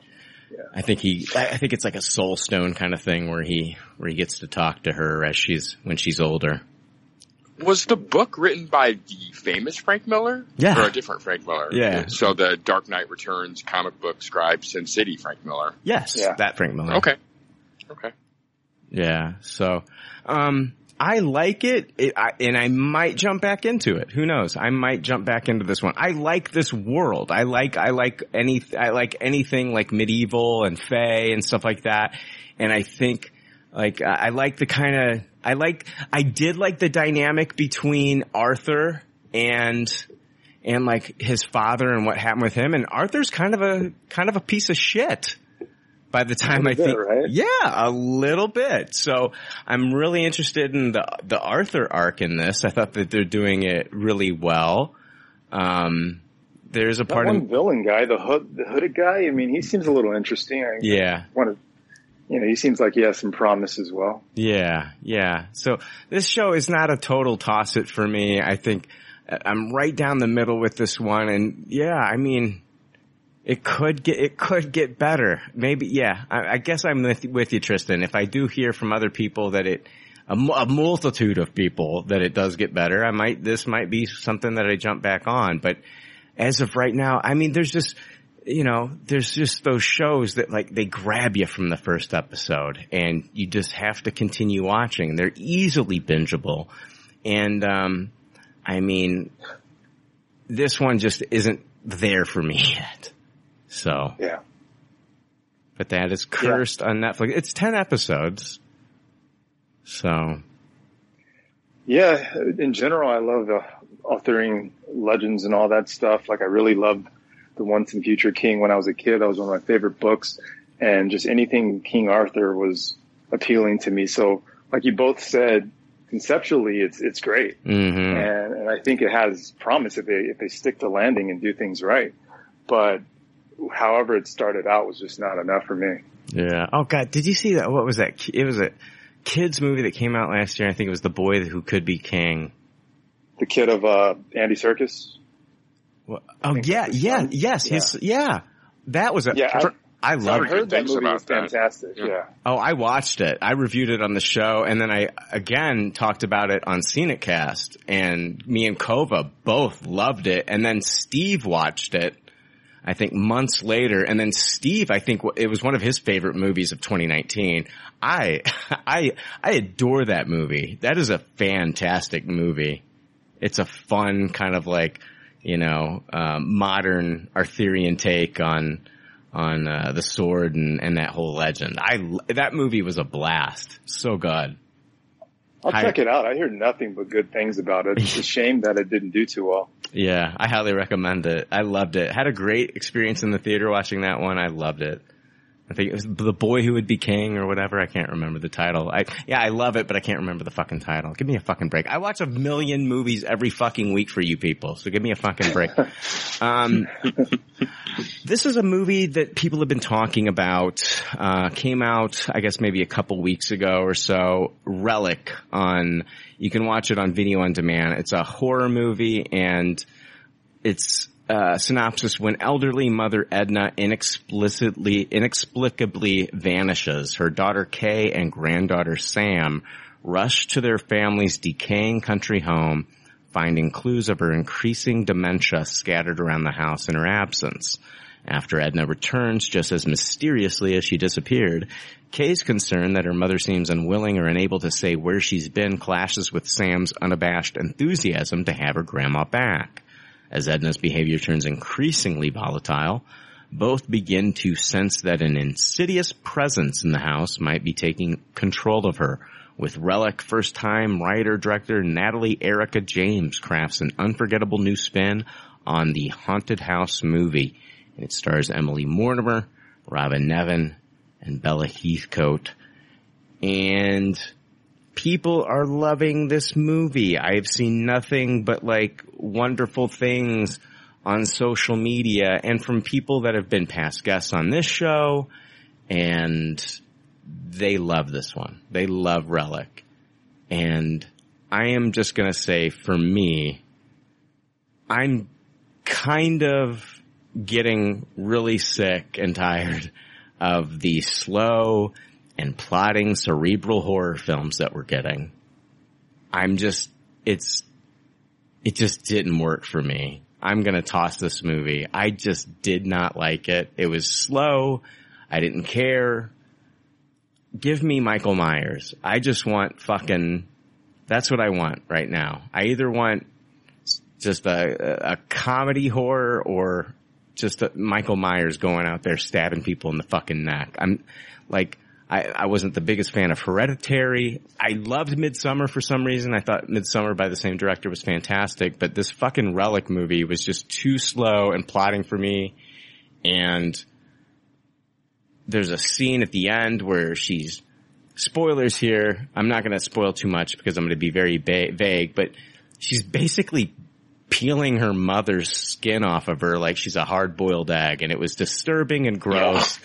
And I fucking just thought this movie was weird and boring. And I know that there's all these, it's the symbolism and, you know what? I'm fucking, sometimes I get sick of symbolism too. I don't want to think. I just want to fucking, you know what I mean? Sometimes I just don't want to fucking think about shit and all the symbolism and shit. I don't want to feel like I'm at a fucking, the arts museum and I gotta fucking pretend that I know what this fucking thing on the wall means. I have no fucking idea what that means, and this whole fucked up family and she stayed for her mom and blah, blah, blah. I get it. But fuck the symbolism in this shit. It just didn't work for me. It was slow, boring, and plotting. And it's just not, what we're getting, with some of this horror is just not working for me, and this Relic movie did not work for me. And I know there's other people out there that didn't like it as well, but then on the flip side, it's divisive. You got other people that just see it's brilliant. It's a brilliant piece of cinema. It's brilliant. Oh my God, it's brilliant. And it was mind-numbing and boring, and I don't know, Jake. I don't know, man. I just want to see Michael Myers go around stabbing people in the fucking head. No, I get you. You just kind of want the popcorn movie equivalent of horror. I mean, it does take a lot for that like super cerebral horror movie to really kind of catch my attention too, as well. Yeah, this just didn't work for me, man. I mean, this is art house horror, and like, it just didn't work for me. But I know that it has its audience, but for me, not a fan of Relic. So Brian, you have two choices. Yeah. Rewatch Relic or playback of this episode. Oh fuck, I'm watching Relic. I'm watching Relic. Endorsement. Yeah, I'm watching a lady peel another lady like a fucking boiled egg, a hard boiled egg. I'm watching that shit all over again. And then I'm gonna sit there and talk about the symbolism. Wow, it's brilliant. Wow, the symbolism. Wow. The color of their car seats really displayed the isolation that they were feeling towards each other. The movie really made me think, man. Really made me think about death and family. Really opened my eyes. Thank you.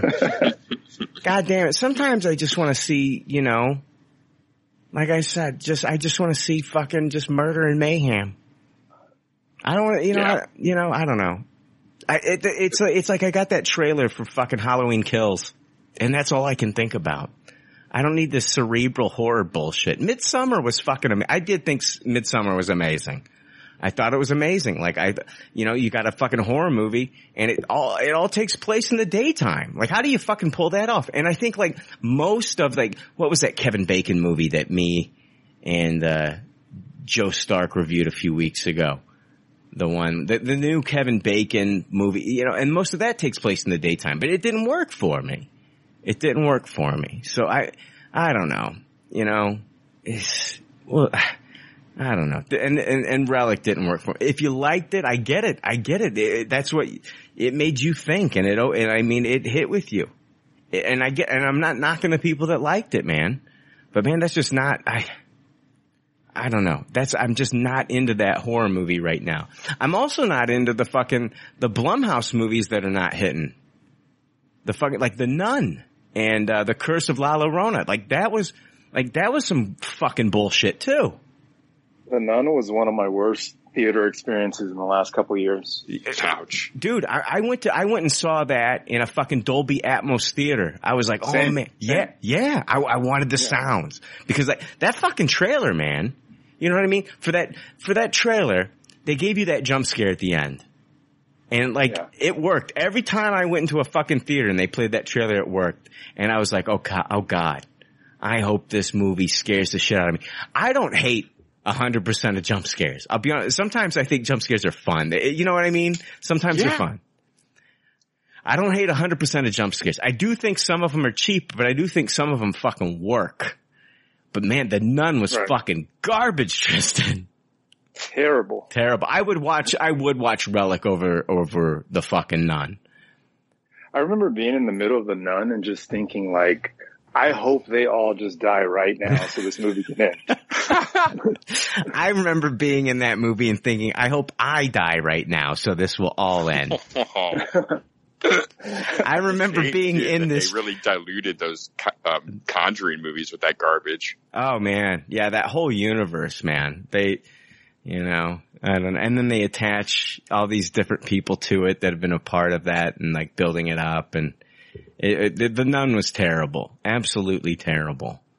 But, I don't know. I'm trying to, but I don't hate everything Blumhouse does. I think Blumhouse does make some really fun shit. So, did you see I can't remember if you saw the, Pleasure Island or Fantasy Island? Fantasy Island. I did. I had watched it and I was going to cover it on the episode that week. I totally forgot to go over Fantasy Island that week. But I did talk about it on Scenic Cast, I believe. I did not really like that movie a lot. I thought it was kind of stupid. But, you know, I've talked to other people and on Scenic Cast, they, you know, some of them thought it was so stupid it was fun. But it just didn't work for me. Gotcha. Did you see it? No, I have not. I was searching for an endorsement of it, but did not give that to me. Yeah. Oh, what movie I will recommend is fucking Escape Room, if you haven't seen that one. I saw that. Yeah, I enjoyed that. That was fun as shit, man. It was. It had the actress from Daredevil in it.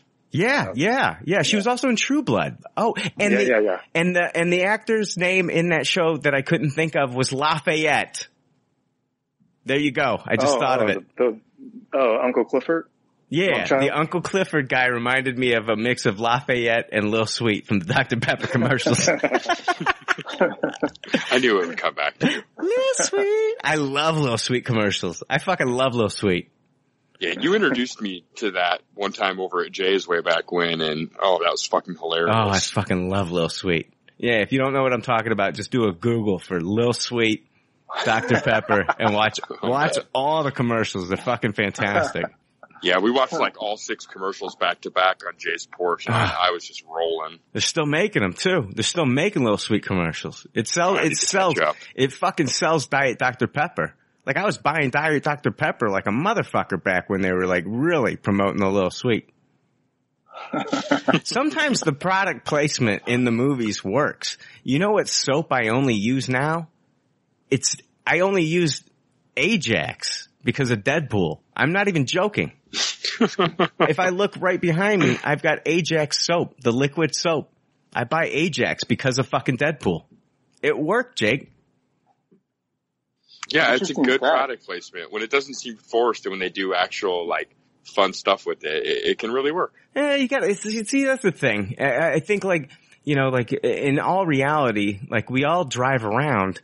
There's so much product placement in our real world that, like, for me, it just, I mean, I know it stands out in movies, but my God, it's like, we're constantly bombarded by product placement no matter where we go, even in the real world. Oh, yeah. So, I don't know. Some of the old, I love product placement, especially when I watch movies for the 90s, where you're talking about like fucking like stuff that they don't even make anymore.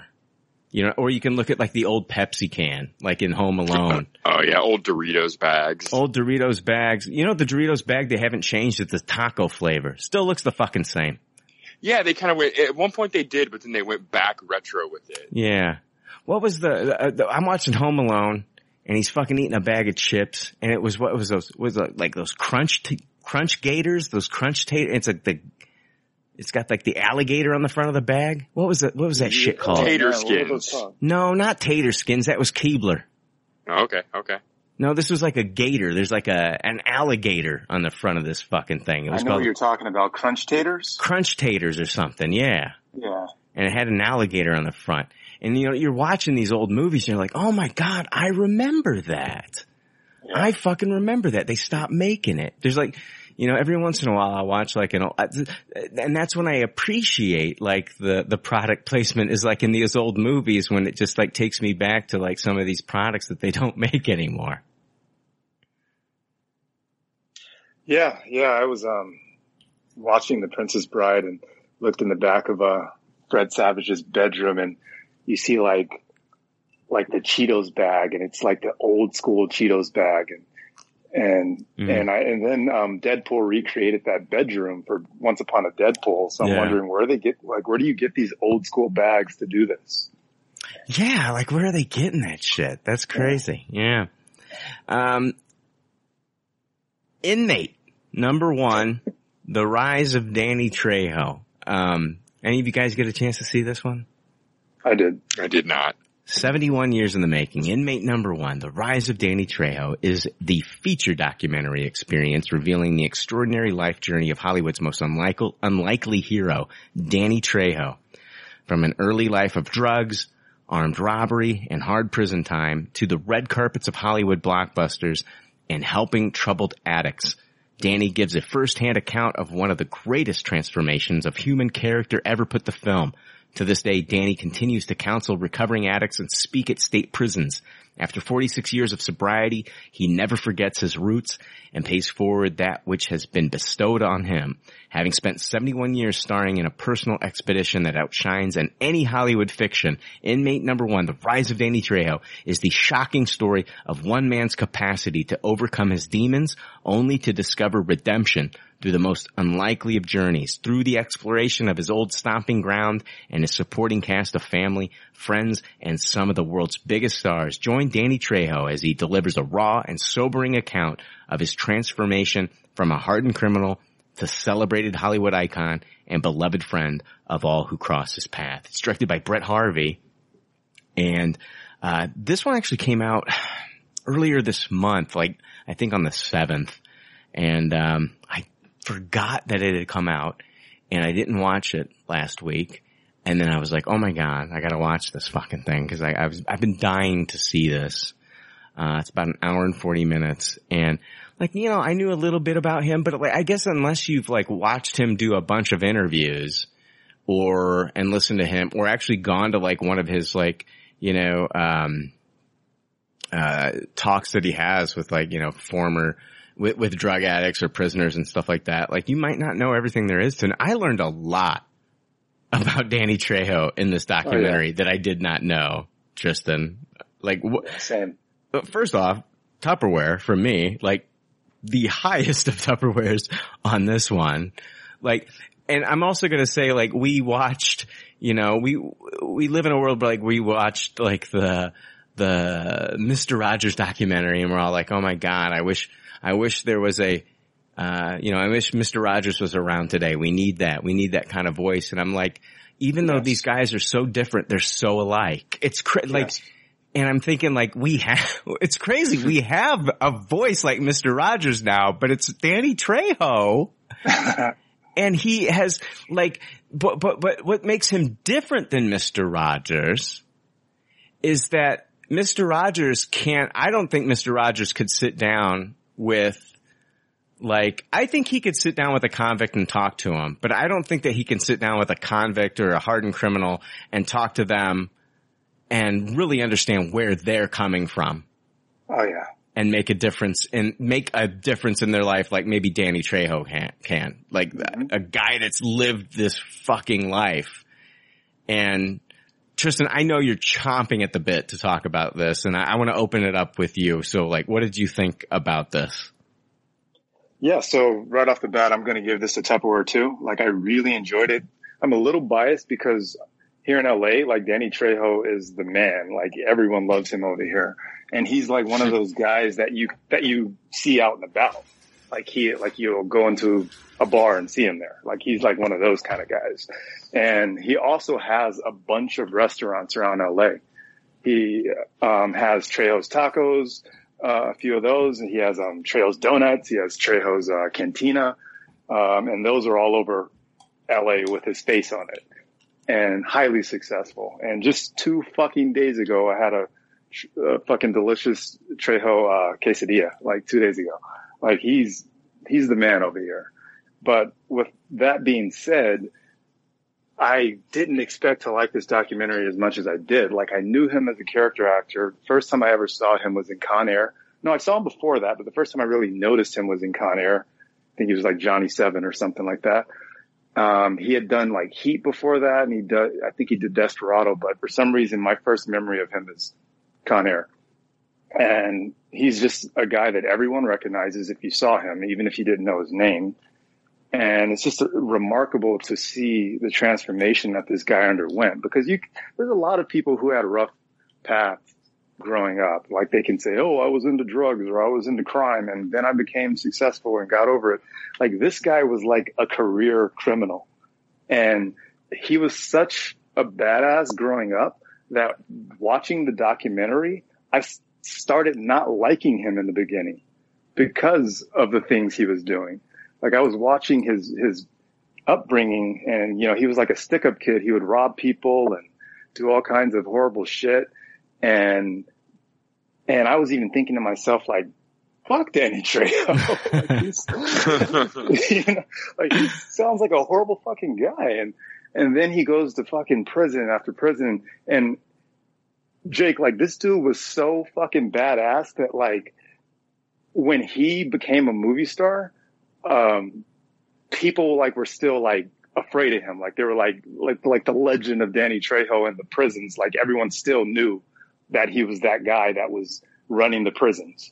Cause they would go and shoot movies in the prisons and people would recognize him and his name still carried weight. Like Danny Trejo was not to be fucked with. Dude, they like fucking Blood In, Blood Out. Like I don't know if you ever seen that movie, but I watched that movie like right after it came out, but I didn't know anything about, you know, Danny Trejo at the time, but I remember fucking watching that movie and they filmed it at fucking San Quentin. Yeah. And this guy had such a bad upbringing and criminal background. Got addicted to heroin when he's 12. Like a kid. 12. Yeah, addicted to heroin when 12 he was a years kid. old. Jesus. Yeah, and he's like going around robbing people and they get into his family. Fucking his father was so hard on him, and you know, his father didn't think that he was like, you know, being the man that he wanted him to be growing up to be. And so he'd tell him to go like wash dishes with his mom. His dad was very like toxic. And so Danny kind of like, gravitated towards his uncle Gilbert. And he was the youngest of like the brothers, like of his father's brothers. And him and Danny were just like, he was just like best friends with his Uncle Gilbert. But Uncle Gilbert was, you know, the criminal, the family criminal, like the black sheep of the family. And like this guy, but like nobody fucked with Uncle Gilbert. You know, they talked about like how this guy would like, if he walked by you, you didn't fuck with him. Like everybody knew who he was. And, you know, that's the kind of guy that fucking, you know, that Danny Trejo kind of like became.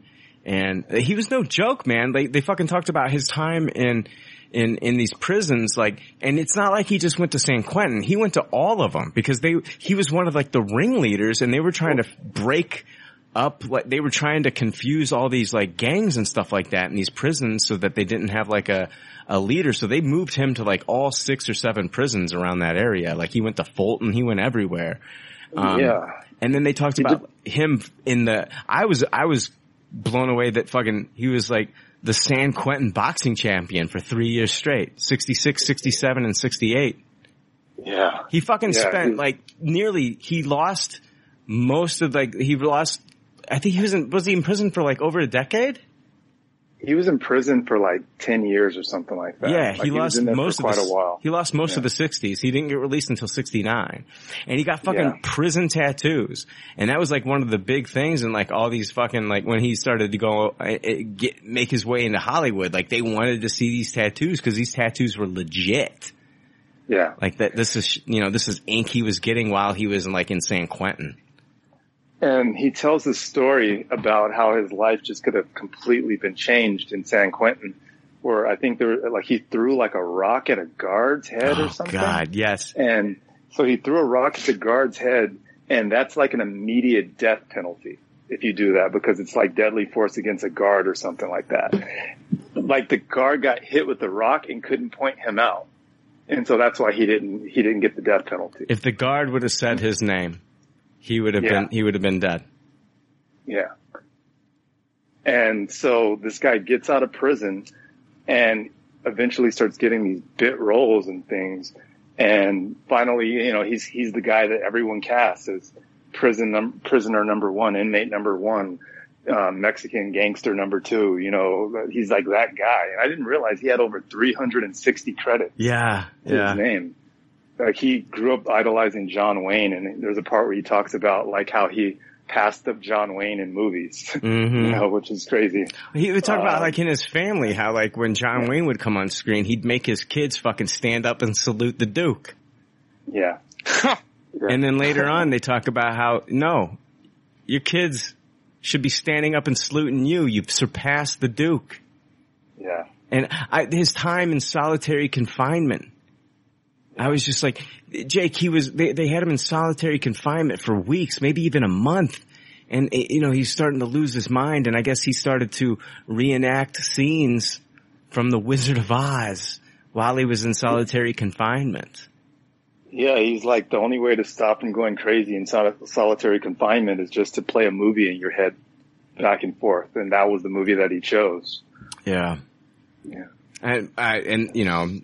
This is just incredible. This guy is paying his entire life forward. He's paying his entire life forward. He's trying, and he still doesn't feel that he's made up for all the bad things that he's done in his life. But there was a true change in this man, and it's amazing.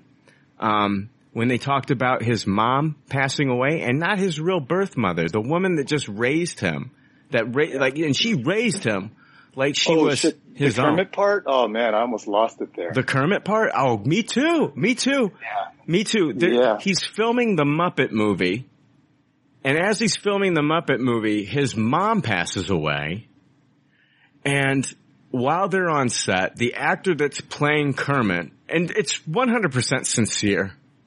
Yeah. He's mouthing Kermit, and he says to Danny, I'm sorry you lost your mommy. And like he hadn't reacted to the death of his mother at all. And that's when he lost it. He bawled. He just fucking bawled his eyes out. And like this is a guy who, like, after his father died, he fucking stayed strong for his mother. And here he is, like, when mom's gone, he lost it in this moment. And just to see like this guy who was like so hard and badass, like doing movies like Spy Kids and stuff, like this is just such an uplifting fucking film. It makes you want to be a better person. It's a fucking, I Tupperware the fuck out of this. Inmate number 1, the Danny Trejo story, the rise of Danny Trejo.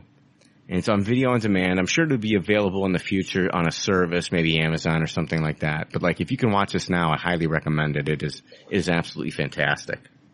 Yeah, and I want to add that it wasn't just, the bit roles he was getting, playing inmates and villains and things like that. It's like this guy somehow went from a guy who should have been dead in prison, getting the death penalty, then all of a sudden he's like a Mexican black, the blaxploitation, which they called it Mexploitation. Yeah. All of a sudden he's like leading his own film. Machete, and, Machete. Which, the first one. Yeah, exactly. So the first one was great. Just the fact that he was able to. Yeah, the first one was really good. And it was over the top. I really enjoyed that one. Yeah. But just the fact that this guy was able to build a resume, where he's playing these bit parts in so many movies, and then all of a sudden he's like the lead, and he was talking about who was the actor that was on the set with him? De Niro. It was De Niro. De Niro.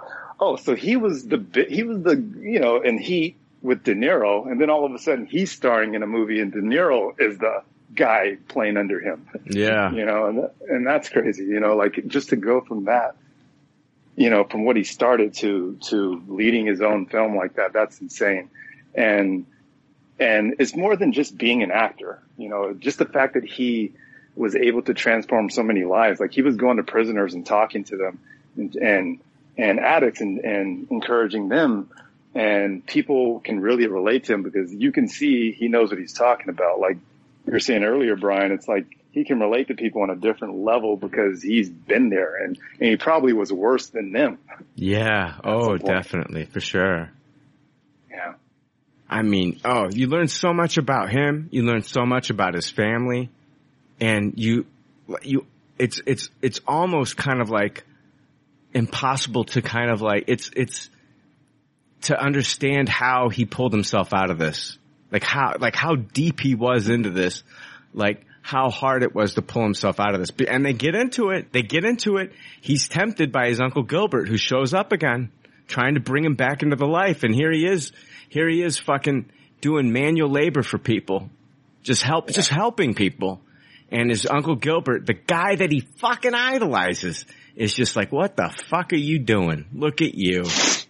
And, but you know what? It's like, he's talking to another guy who had a troubled past that got involved with Hollywood and started to help make these movies. And this guy's like, $8,000 that, he's like, one day, like $8,000 that you're getting for this, like that, one day that'll be, if you keep doing this, that'll be chump change. That'll be money that you just got lying around in your pocket. That'll just be money that you got in your pocket. It's nothing. He was doing so many movies. They showed that, like, he would get calls like, "Oh, what movie are you filming?" He would just say, "I don't know." He didn't fucking know. Yeah. The guy's busy as shit. And it's not like he's just but he's also not just doing movies. He's fucking changing other people's lives. He's paying his entire life fucking forward. And it's a fucking amazing. He's an amazing human being. An amazing fucking human being. Yeah. Didn't realize how old he was. 71. Doesn't even look 71. Yeah. He's looked the same my whole life. Right. God damn. I think, like, I remember him in Heat, but, like, I think, like, the first performance I really remember him in was probably Desperado. And then, of course, like, From Dusk Till Dawn, I remember him in that. But, I thought he was a big breakout in, this is gonna sound silly, but Spy Kids, I mentioned Spy Kids, but man, and that might be, that might be true, but like, I never watched Spy Kids, not my thing, so. Yeah, it holds up as an adult, honestly. Robert Rodriguez does a lot of funny, clever stuff with those movies. Yeah, I couldn't tell you. I've never seen a single Spy Kids movie, so I don't know. They're fun. I believe that's where the Machete character first appears. No, the Machete character first appeared in the Grindhouse film. It was a fake trailer for the Grindhouse films. Yeah. When Tarantino and Rodriguez did. Spy Kids is way before that. No, I'm just saying, like, the Machete character showed up. Yeah, he appears as Machete in Spy Kids long before the Grindhouse movies. Also, his name is Machete in that? Yeah. Really? Oh, I didn't know. His character, the first appearance of the Machete named character is definitely in Spy Kids 1. Huh. Yeah. He is fully fledged that character in that movie. Interesting. Yeah, I didn't know.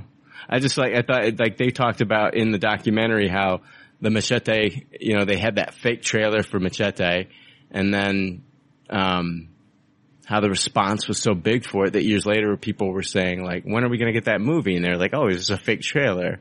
But they had such a huge response that they actually started to write for the movie, and then they put it together. So I had no idea it came from a Spy Kids thing. Yeah, I just Googled Spy Kids 1, 2001, first appearance of Machete. Interesting. Yeah, I had no clue. Yeah, and like I said, it's a kids movie, but he is still fully fledged that character in the movie. I mean, it's a standout performance in that movie by him. Yeah, I probably won't be watching Spy Kids. Did Sylvester Stallone show up in one of those? Yes. Yeah, I thought so. Yeah. Crazy. Steve Buscemi is the main villain in the second one. You're just an encyclopedia for Spy Kids, Jake. I love Spy Kids. I had all three on DVD. Jesus Christ. I'm a huge, Robert Rodriguez is one of my favorite filmmakers. Honestly, I think he does amazing work with the kids movies. Yeah, I like him too. But is he doing a Mandalorian episode? I thought I heard something about that. Yeah. That should be good. Money Plane. Money Plane. Who saw Money Plane? I did. I did not. Jack Reese is a professional thief deep in debt. Darius Crouch offers to forgive Reese's debt if Reese commits a seemingly impossible robbery for him. The target is a money plane, a futuristic airborne casino filled with the underworld's most dangerous criminals. Grouch holds Reese family hostage to ensure that he will attempt the heist.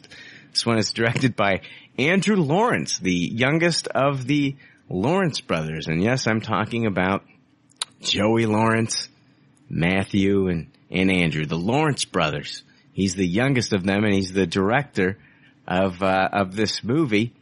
And all three of the Lawrence brothers star in this movie. Andrew Lawrence, if you look him up and you watch this movie, he looks like a mashup of Daniel Radcliffe and Brendan Fraser. I'm looking this up. It blew me away. He looks like Harry Potter and Encino Man fucked each other. You're not wrong. And had a kid. Even with the facial hair. Yeah. Oh man, I definitely see Encino Man there. Oh, totally Encino Man. But yeah, he had moments of Harry Potter too. Yeah. And a little bit of a London brother. I don't know if Jason or Jeremy, they're very similar looking. I think they're twins. A little bit of a London brother in there as well. A little bit of the London boys. This one stars, like I said, all three Lawrence brothers. Adam Copeland. I guess he was the Edge in WWE. Yeah. Kelsey Grammer plays the villain. We've got a, cigar smoking Kelsey Grammer in this one. Smoking a lot of cigars. We got pipe smoking Thomas Jane in this one. Yeah, the Punisher. Pipe smoking Thomas Jane. He's also a drone flying Thomas Jane. Of course. We got, Denise Richards in this one as well. This is just, this cast is stacked. Stacked. Money Plane, basically in this one, you've got a crew and they owe a debt to Darius Grouch. And that's played by Kelsey Grammer. And Jack Reese, played by the Edge, owes him some money. And so he sends him on this fucking job, this robbery to steal this painting from this art museum. And, it looks like it's a setup! It's a setup! There's no painting here! We've been set up! Let's get out of here! And he goes back to his boss, Darius Crouch, played by Kelsey Grammer, Frasier. And he's like, yeah, we couldn't get it. We were set up. And he's like, well, I got one more job. I got one more job for you. I want you to rob the money plane. It's a plane and anything can happen on the plane. There's like gambling going on in this plane and it's got the worst criminals in the world. And we're talking about sex traffickers. We're talking about fucking, terrorists. Just the worst people in the world. And there's a lot of like illegal gambling and betting that goes on in the plane. I'm talking about like bets of like, they throw a guy into a fucking, what was it? What was the first one? Like the guy, they put him in like a pool with like a shark or some shit. Or was it was a piranhas? snake or something. A snake or piranhas? Was it a piranha? Yeah. Was it piranhas? Yeah. I think it might have been piranhas. And they're like, how long will the guy live? And you got to place bets on like how long the guy will live. So it's like, and it's the whole game, the whole casino is run by Joey Lawrence. Yes. and so, the movie. This movie sounds amazing the more you talk about it, I'm not gonna lie. And, Denise Richards is his wife, and they got a daughter. And, so he's gonna go up there and they're gonna rob the money plane. He's got a tech guy. He's got a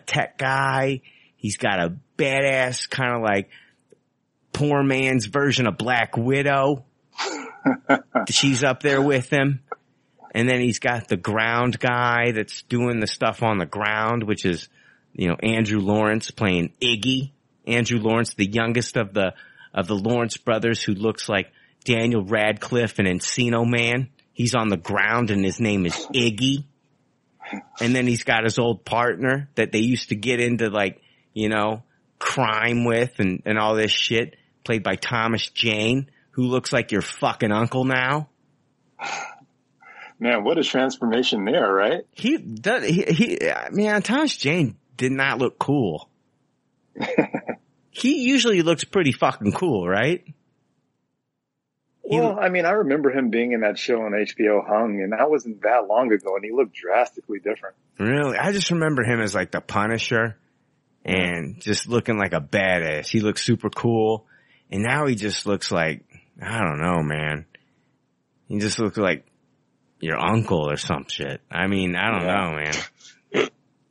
Not very threatening. I don't know what you thought about this, Tristan, but I thought it was fun as shit. I had a great time with this it's terrible. It's a terrible fucking movie. Like, it's terrible. The acting's awful. The Edge, his eyes are wide open the entire fucking movie. Like he just had he downed 4 dozen 5-hour energy drinks. Like he's not a terrible actor. He's bad. I don't think he was terrible though. Like I thought, for a wrestler, he was serviceable. He's not. He is not Batista. He is not John Cena. Not. Well, I don't know about Batista. He's definitely not. He's not Rock. Yeah, he's got one look on his face, and it's open your eyes as wide as possible. Have you ever taken your eyes and tried to open them up with your fingers and your thumb, and you're like, that's what his eyes just look like naturally.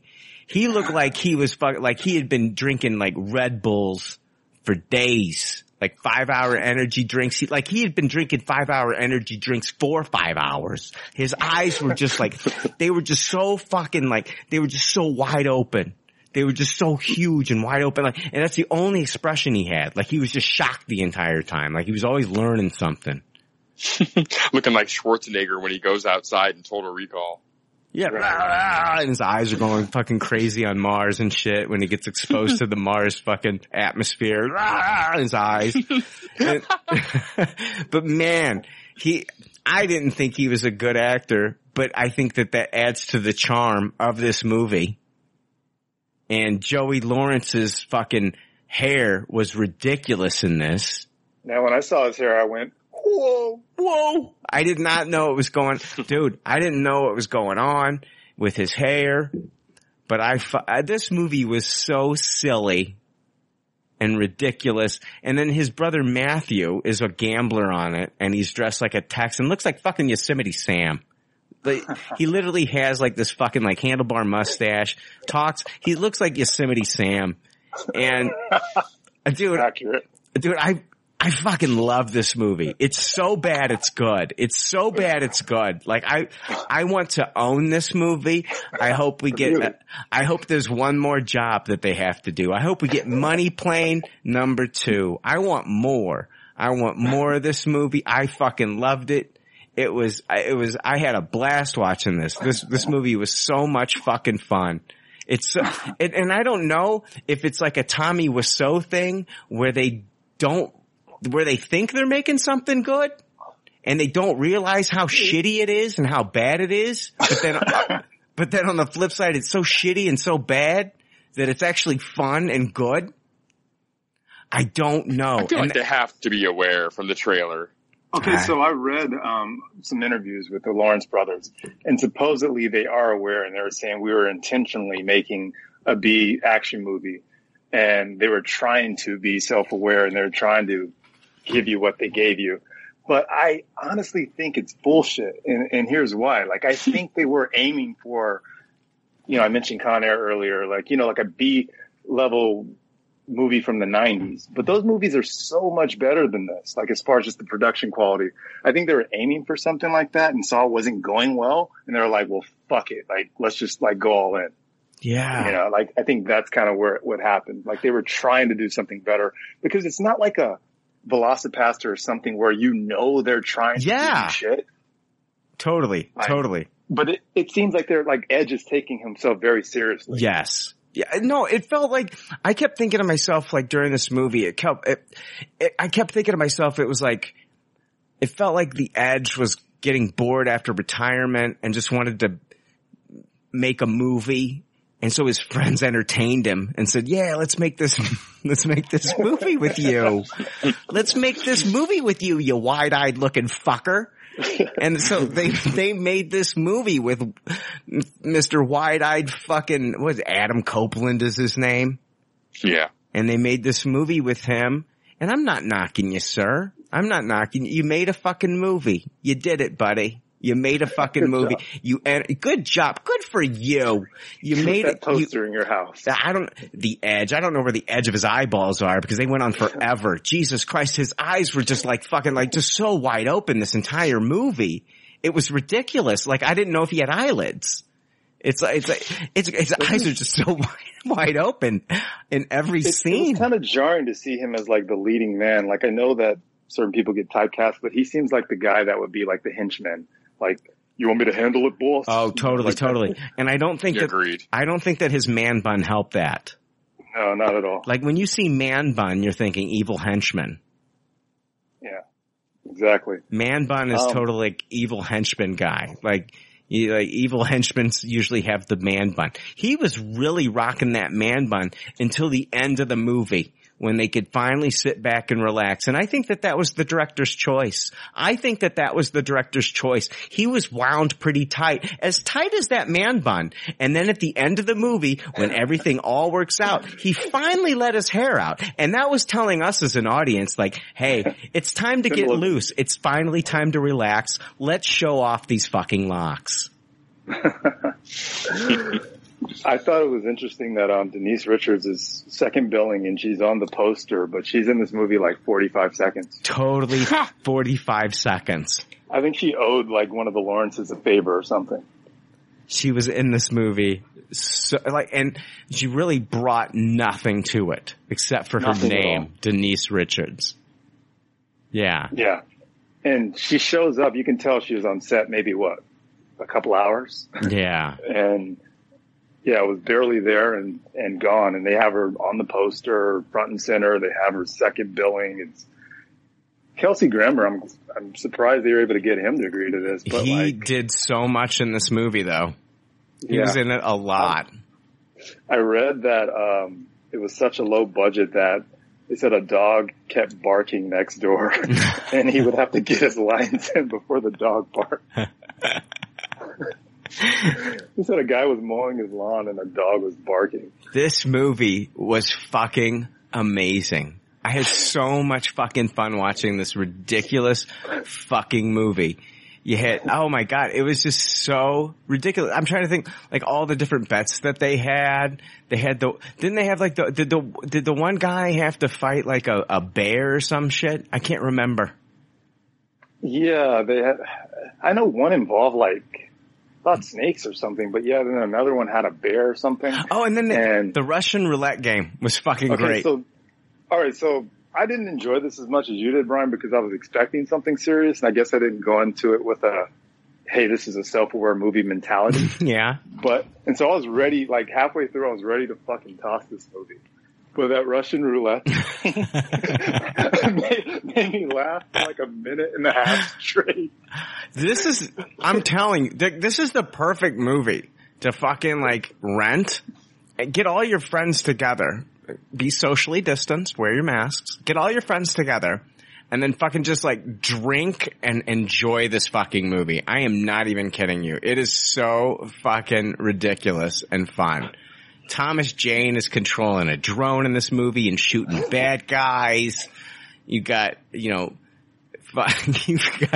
got Matthew Lawrence dressed like Yosemite Sam playing fucking Russian roulette. You got The Edge with his eyes wide open the entire fucking movie. Yeah, you know what? I thought that I thought this film. Okay, so this is supposed to be like $1 billion heist, right? Yeah. And you know, it was cryptocurrency. They're stealing cash and cryptocurrency on this plane. So $1 billion heist, and you would think like you would have like some adequate prep, but the Edge gets them together, and like I kid you not, in like a minute and a half, he's like, okay, so you become an employee, and I'll take over the pilot, and then you break into the safe. Okay, let's go, let's do it. You know, and they just go into the fucking heist. Man of action. Yeah, there's no model of the plane. There's no blueprint or anything. And there's a scene in the cockpit. Oh man, where he's fighting the pilot, and that was hilarious too. Oh my God! And the pilot, of course, is like fucking like, you know, like Andre the Giant. Like they got the Big Show to be the fucking pilot, like this gigantic pilot. I love this movie so much. It was so fun. It's so fun and so stupid. I'm gonna give it a Tupperware. I fucking loved it. Oh, wow. I fucking loved it. I think it's so ridiculous. And I still don't know if it's self-aware, like, as they were filming it. I don't know if they were going, you know what I mean? Like, I do feel like this might be a Tommy Wiseau thing, like, where they thought, like, they were making this movie. And then As I mentioned, like usually when it's a self-aware, the actors kind of play it like they're self-aware. But I think like so many of the actors were like, it seemed like they were really trying to give you something good. Yeah. And that's what makes it a little confusing as to what the intentions were. But I don't know. Yeah, like but I'm glad it was made. Enjoyable if you just want to poke fun at it. It's enjoyable in that regard. Oh my God, I couldn't get enough of it. I thought it was fantastic. I fucking loved it. I thought it was so good. I was so happy with this movie. I didn't want it to end. I just wanted it to keep going. I want a sequel. I want this to be like a Sharknado thing. I want Money Plane 2. I want more money planes. I want multiple money planes. That was so fucking good. Yeah. Should they do like different vehicles, like Money Train next? It's been done, right? Money Train, that was Wesley Snipes and Woody Harrelson. Oh shit. And then that Money Submarine. And that one guy that murdered his wife. You remember? Wait, you know what's his name? Yeah, I know what you're talking about. You know what I'm talking about. This is true. Yeah. Let me go to fucking, I gotta go. Let me say IMDb. Everybody's gonna think I'm fucking crazy. He got off scot-free just like OJ too. It was around the same time too. Money Train. I saw Money Train in the theater. Yeah, it was, Robert Blake. I didn't even look it up. Robert Blake. Yeah. Robert Blake. Yeah. I remember watching like a fucking like 2020 or a Dateline or some shit about Robert Blake. Dude, he fucking killed her. Right. It was like, she went, like, it was at like a restaurant or something like that after she went to a restaurant. Fucking crazy. Is he still alive? Yeah. Is Robert Blake still alive? Yeah, he's 86 years old. Jesus Whoa. Christ. Yeah. Robert fucking Blake. Man, yeah, he was like the fucking like the police chief or something in Money Train. I saw that in the theater. I fucking loved Money Train. Dude, Wesley Snipes and Woody Harrelson, they had such great chemistry in the two movies they did. Yeah. I wish it continued. Oh my God, we need another one. Yeah. Complete the trilogy. Oh, yeah, give me more. This episode's terrible, gentlemen. I want to argue, but I cannot. I don't know. You can help me out. You guys can help me out here. I'm drowning. Fucking drowning here. I got nothing. All right, let's take a break. We'll come. Tristan, do you have any personal good pop, bad pop? Please say no. Yes, I do. All right, what do you got? That's going to be quick. Any of you guys catch second season of The Twilight Zone? No. I honestly, I watched a little bit of the first season, never completed the first season. Well, yeah, I'll be quick. It's, first season was a little better than this one. I'm a big fan of just the original Twilight Zone. Yeah. It's one of my favorite shows just to revisit. Like, I'll just throw on a random episode on Netflix. And this reboot it's commendable, but it's very hit and miss. And through the first and second season, you'll get a good episode, and you'll get like bad episodes or not so great episodes, and you just don't really know what you're going to get. And so for that, I would just kind of give this season a taste it. It's not reaching what Black Mirror is doing. Yeah. And overall, much respect to the Twilight Zone because it created a lot of these concepts and things that you see in shows and a lot of the twists that you see. But even the original series, there's like 140 episodes of the original series. And even a lot of those suck too. There's like a lot of great ones that we remember. Yeah. But it was very hit and miss as well. Well, I feel like the Twilight Zone, like a lot of it is just like reimagining what Rod Serling did, but putting a modern day twist on it. Yeah, some of it's new concepts, and actually one of the episodes in the second season directly picks up from one of the classic Twilight Zone episodes. And wow. Which one? Yeah, To Serve Man. Okay. Yeah, and so they bring certain characters back, and overall, they're very well made episodes. They're shot very beautiful, like the cinematography, the direction, all that is very, very cool. They get really big stars to do these things just this season. There was Joel McHale, there was Morena Baccarin from Deadpool, Tony Hale, Billy Porter, Journey Smollett, Damon Wayans Jr., Topher Grace. You know, they get like a big name, you know, at least a moderate name for each episode.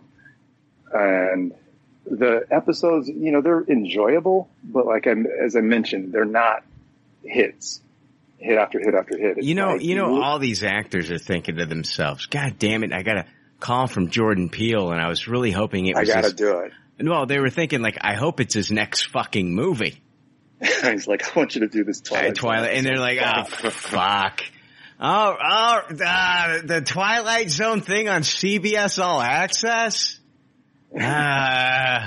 Flaccid dick. I was thinking this was going to be the next Us or Get Out, and you're calling me about the CBS All Access Twilight Zone. Okay, I'll do it.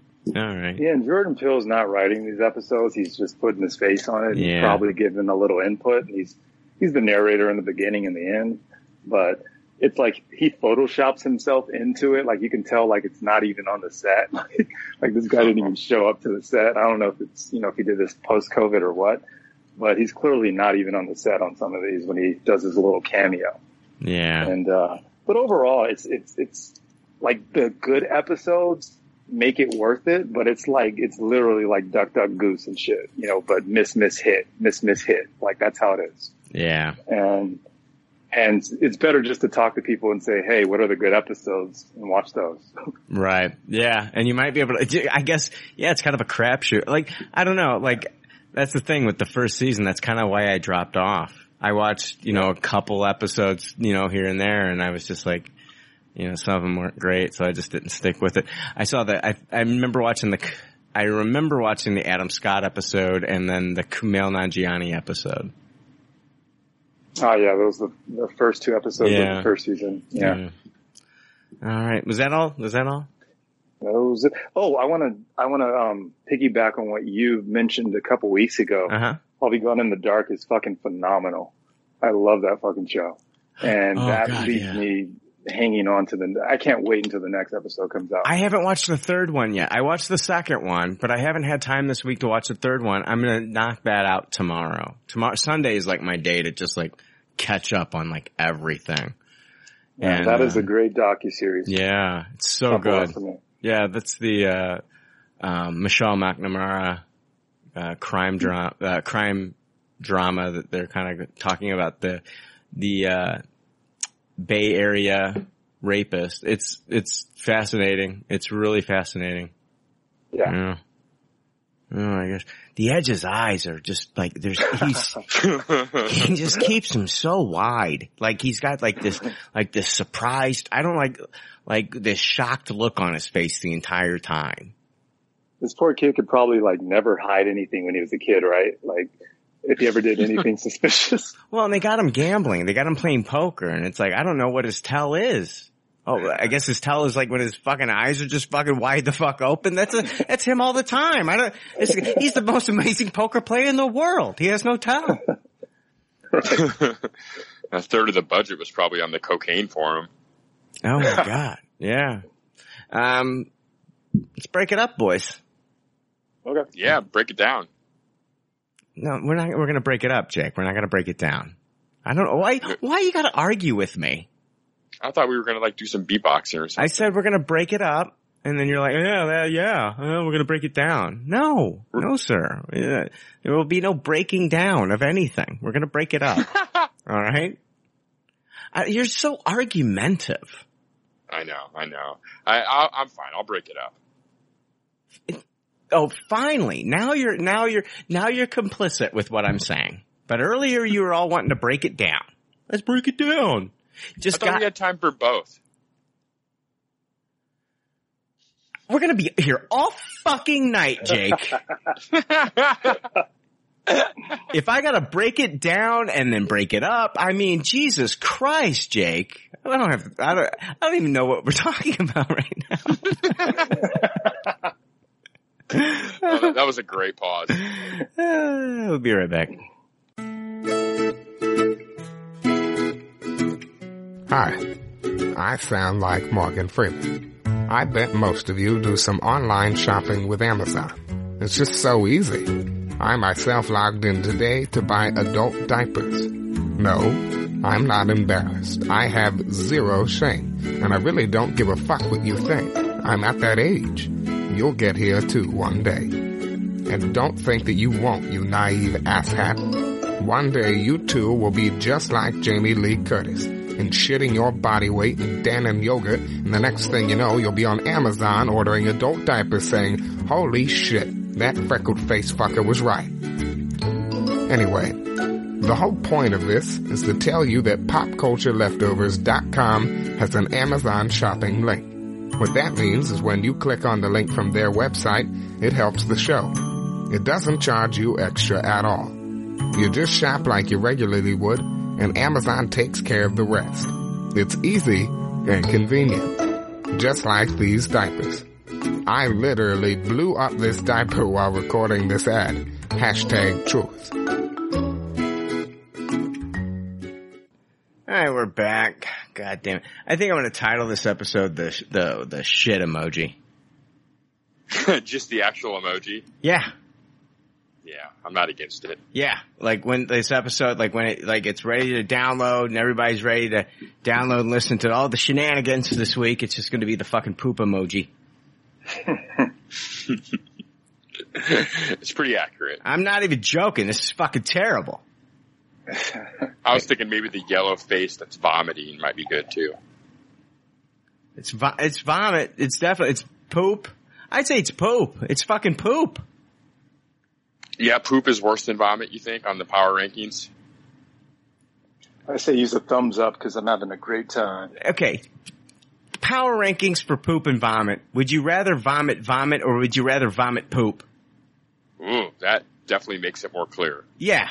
It's I'm poop. on your side now. This is poop. Like if I started fucking vomiting poop, oh my God. Trip to the ER. Poop started coming out my mouth. Yeah, we got problems. That's this episode. We definitely have some problems this one.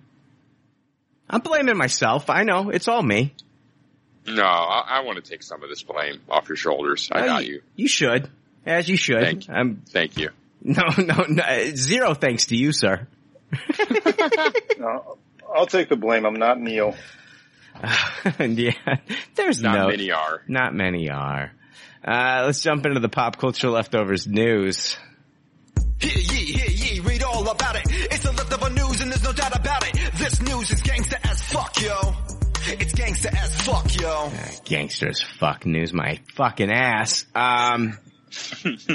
News from Dark Horizons. Ryan Gosling and Chris Evans are set to star in action thriller The Gray Man. The first project Joe and Anthony Russo will direct following Marvel Studios' juggernaut Avengers Endgame. I guess they just produced stuff. So they were producers on 21 Bridges, the Chadwick Boseman movie. I watched that, saw that in the theater, and it like, man, I was really looking forward to that one. It wasn't that good. And what's that? I said, so I hear. I haven't seen it myself. Yeah, it wasn't. I didn't hear glowing reviews. It wasn't really that good. But anyway, the Russo's Agbo label will produce the film, which is based on the 2009 Mark Greaney novel that introduced the Gray Man, a freelance assassin and former CIA operative named Court Gentry. Gentry, played by Gosling, is hunted across the globe by Lloyd Hansen, played by Chris Evans, a former cohort of Gentry's at the CIA. The project will be Netflix's biggest budget film to date. The aim to create a new franchise with a James Bond level of scale and a budget upwards of $200 million. Joe Russo penned the script while Christopher Marcus and Stephen McFeely polished it. So the writers, Christopher Marcus and Stephen McFeely, that wrote the Captain America films. I believe they did like Winter Soldier and Civil War, those guys. And I think they did Infinity War and Endgame as well. Yeah, this is, I don't know, man. This is two big stars. I don't know. Are you looking forward to this one? Yeah, I mean, it sounds like it's going to have some really great action if they're spending $200 million in it, and just them invoking like the James Bond idea makes me think just lots of really cool action set pieces.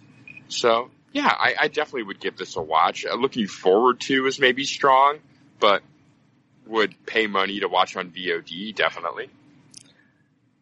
I think it's coming out on Netflix.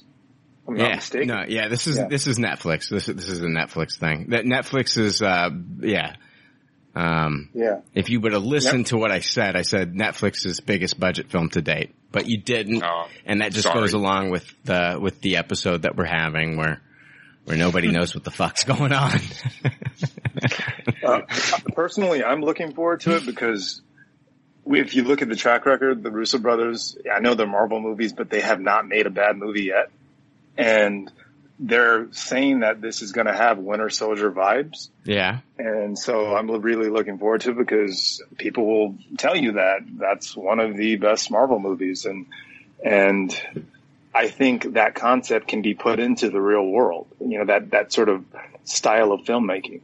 And just to see them reteam with someone they're very familiar with, an actor they're very familiar with, and also another big star, high caliber actor, it just has a recipe for success. There's nothing that can really go wrong here if they have leeway and freedom to do what they want to do. You've got a story, and I've never read the book. I don't know anything about the novel, but you've got, CIA operative Court Gentry being hunted by Lloyd Hansen, played by Chris Evans. And I keep thinking to myself, if this movie is not better than Tommy Lee Jones and Harrison Ford in The Fugitive, then do you see what I'm saying? Like, it's gotta, I think The Fugitive's a fantastic fucking movie. I think, Tommy Lee Jones hunting him all over the place, and I think it's a great movie. Yeah. Is this gonna be better than The Fugitive? And it could be a completely different story. I don't know, but I just take faith in the fact that the Russos are highly coveted in Hollywood, and the fact that this is what they chose to be the next film, it has to be something special about it. So, I'm just holding out hope on that. I don't know. I am skeptical that this is going to be good. Really? Yes. I'm very skeptical. Based upon the premise? The premise, the Russos, I don't know if post Marvel, I don't know what, I don't know. I don't know what they can do. They did 21 Bridges. I think they were producers on that. They were producers on, I think Extraction, the Chris Hemsworth movie. Those are fun movies, but I don't think that. Yeah, but being a producer can be like, sure. Oh yeah, I think you should hire Chris Hemsworth for this. And yeah. I think, Steven Spielberg's a fucking producer on all the Transformer films. It doesn't say much. Yeah. Yeah, it's true. It's true. I'm skeptical, man. I'm skeptical. Yeah. I don't know. We'll see I just don't know what the Russos can bring us post Marvel. And this is a big test for them. This is a big test for them. I just can't see it being terrible because they make really good Marvel movies. So how are you just going to make a terrible ass movie after that? I don't think superpowers is what makes the movies good. I think they're able to make actors work well with each other. They're able to find balance and tone and all that stuff. And I think the fact that I heard one of the actors, I think it was Anthony Mackie or somebody saying the fact that it's two of them, they kind of play off of each other very well and criticize each other when something doesn't work. That's why these turn out so well. Okay. So I'm hopeful. I think Netflix is dumping a shitload of money in this. So it has to be, just the fact that it's a Netflix movie doesn't mean anything, but the fact that they're putting so much funds behind this thing. Yeah. Is promising. You don't always have to put a bunch of money into an action film and make a great movie though. Look at Deadpool. You know what I mean? Right. Of course, yeah. It's a great point. And I see what you're saying too, Brian. It's easy to kind of, with the Marvel stuff, it's already just a red hot franchise. We've fallen in love with these characters, Jake. I love. But we've seen those characters also put in bad movies too. It's just, so it's not like a recipe for success just because it's a Marvel movie too, Yeah. We've seen directors mishandle them. I've seen Iron Man 2. Yeah. I've seen Iron Man 2. I've seen, Thor the Dark World. I've seen these movies that aren't beloved in the Marvel universe. And I'm not saying that everybody hates them, but they're not beloved. I've seen those movies, but how are the Russos going to introduce these new characters. And I mean, I think that we're going to have to care about them. We're going to have to care about Court Gentry. And, I do think it's interesting. We're going to have, who are you going to be rooting for? Is Chris Evans going to feel like the bad character in this one? I think that's kind of cool. If he's the guy hunting this, Court Gentry character played by Gosling. I love Chris Evans as kind of the villain. I think he's really good at that. I think we've seen him, play Captain America so long that we forget, this guy can play, he's got a wider range than we think. You go back and watch him and I'm not talking about a villain character, but you go back and watch him as the Human Torch. He was really snarky. He was not Cap at all. He was not like the Steve Rogers that he played. Well, he was one of the best parts of those movies. Totally. So even more recently, Knives Out, you kind of see that villainous side, 100%, absolutely. So, and if you guys see Finding Jacob, he's tremendous in that. Defending Jacob. Finding the correct title for that movie. Yeah. I'm right here, Tristan. You found me. Yeah. So what is it? Defending Jacob. Yeah, he's great in that too, and he plays a character that's not Captain America as well, and he does it very well. He's a very underrated actor, I think. Dude, I'm I guess I'm skeptical. I love what I love Ryan Gosling. I think Ryan Gosling Drive is one of my favorite fucking movies. Yeah. And he's just a quiet character. I fucking love him in Drive. He has no name in that movie. Really? Yeah, no name. That fucking, that fucking jacket in that movie? I always wanted to buy one of those jackets. They sell them online. I just think that with the Scorpion, it's a badass jacket. I'm surprised you've never bought the bullet and done that. I just feel like I'd be a dork if I fucking walked around with a Drive jacket on. I think it's a dope ass jacket though. I just think I'd look kind of dorky walking around with it. Cause I'm not as cool as fucking Ryan Gosling. He's a fucking cool ass dude. I think you could rock it. Jake, that is so sweet. Thank you. Yeah, I hope it's great, man. I hope the Russos post Marvel can fucking give us some great fucking movies. And I want some great movies to show up on Netflix too. I think, Power Project that we talked about earlier looks fantastic. It looks fantastic in my opinion. I think it could be a fuck ton of fun. And this sounds promising, but man, I don't know. We'll see what the Russo brothers can do without Kevin Feige and Marvel Studios. I hope Agbo's the real deal. I hope these guys can live on post Marvel. Cause I feel like, we get teases of them coming back and doing a big Marvel project. And I think that all kind of falls on the fact, if Agbo's successful or not. No, I completely agree. Don't they have a multi-picture deal with Netflix too? Aren't they doing a couple projects? Possibly, yeah. I'm not sure if they signed a deal with Ryan Murphy or. And they did a movie with Tom Holland, I think. I'm not sure when that's coming out. Which Tom Holland film? They did a movie where Tom Holland's playing an addict or something like that. And I think I don't know if it's going to be one of the Netflix films or what, but yeah, I think that's their first post-Marvel movie that they directed. Nice.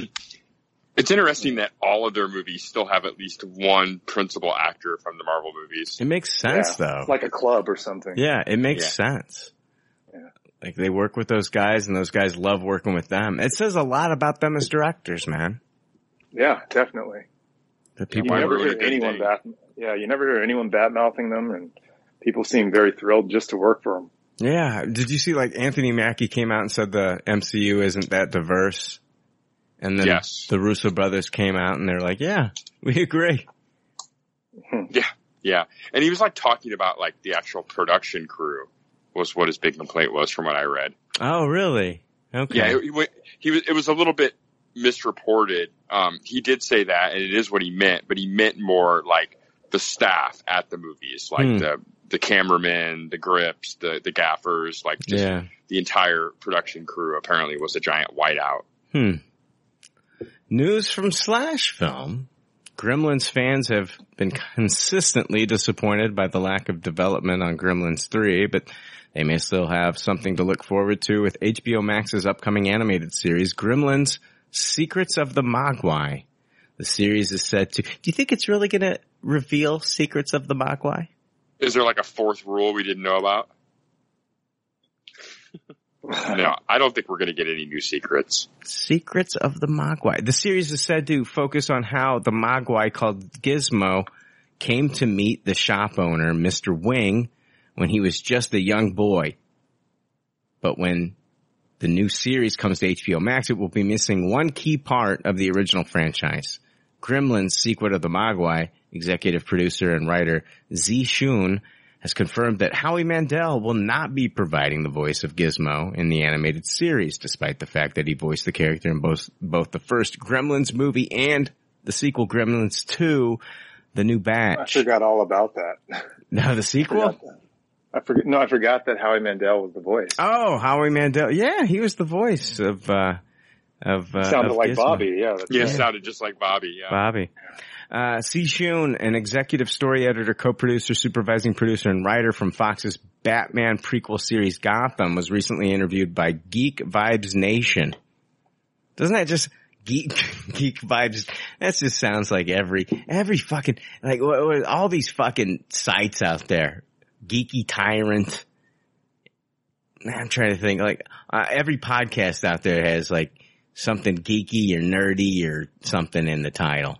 Feels like. Geek Vibes Nation may be one of the worst ones I've heard yet. Geek Vibes Nation. And he confirmed the disappointing casting decision. Howie Mandel, quote, Howie Mandel is not returning to voice Gizmo, but we will have some casting announcements soon. There was no reason given for why Howie Mandel won't be reprising the role of Gizmo, but I wouldn't be surprised if it has something to do with money. Howie Mandel's typical paycheck is probably a lot more now than it was back in 1984, largely thanks to the fact that he's one of the judges on the extremely popular America's Got Talent. Since HBO Max is likely trying to keep budgets as low as possible for original programming, it only makes sense to bring in someone else to voice Gizmo. Even though Mandel won't be back as the Little Mogwai, Shun did reassure fans by saying, quote, there's definitely going to be some exciting cameos for people. Plus, Gremlins director Joe Dante is a consulting producer. He's been looking at the scripts and artwork and giving his blessing to how this series expands the mythology of Gremlins. Chun added, what we really wanted to do was create more stories set in the Gremlins universe. We also wanted to service the fans. You know, the fandom for Gremlins is so strong for movies that have been around for almost 40 years. We definitely have a lot of Easter eggs in Gremlins mythology that hopefully will satisfy long-term fans while also bringing in new fans. He also confirmed that there will be evil Mogwai in the series, though that's not really a new element of Gremlins, since it was clear that the Mogwai that eventually become the slimy monstrous Gremlins had some darker personality traits, but there will apparently be a lot of mythology about the Mogwai in the series, which is described as having a very serialized story. Gremlins Secret of the Mogwai won't arrive until sometime in 2021, but here's the official synopsis. In the animated television adaptation, we travel back to 1920 Shanghai to reveal the story of how 10-year-old Sam Wing, future shop owner Mr. Wing in the 1984 movie, met the young Mogwai called Gizmo.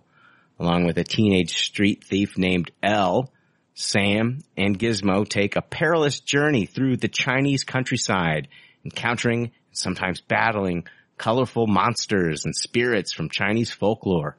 On their quest to return Gizmo to his family and uncover a legendary treasure, they are pursued by a power-hungry industrialist and his growing army of evil gremlins. Sounds fucking dumb. Yeah, it does sound just absolutely horrible. I'm not gonna lie. This sounds fucking dumb. I don't think anyone has been clamoring for a Gizmo prequel story. And what long-awaited Easter eggs are we supposed to give a shit about here? I don't know. Like, are we gonna, it's Stripe. and what was going on before Gremlins 1. Like, who gives a fuck? Oh, it's the earlier ancestor to strike.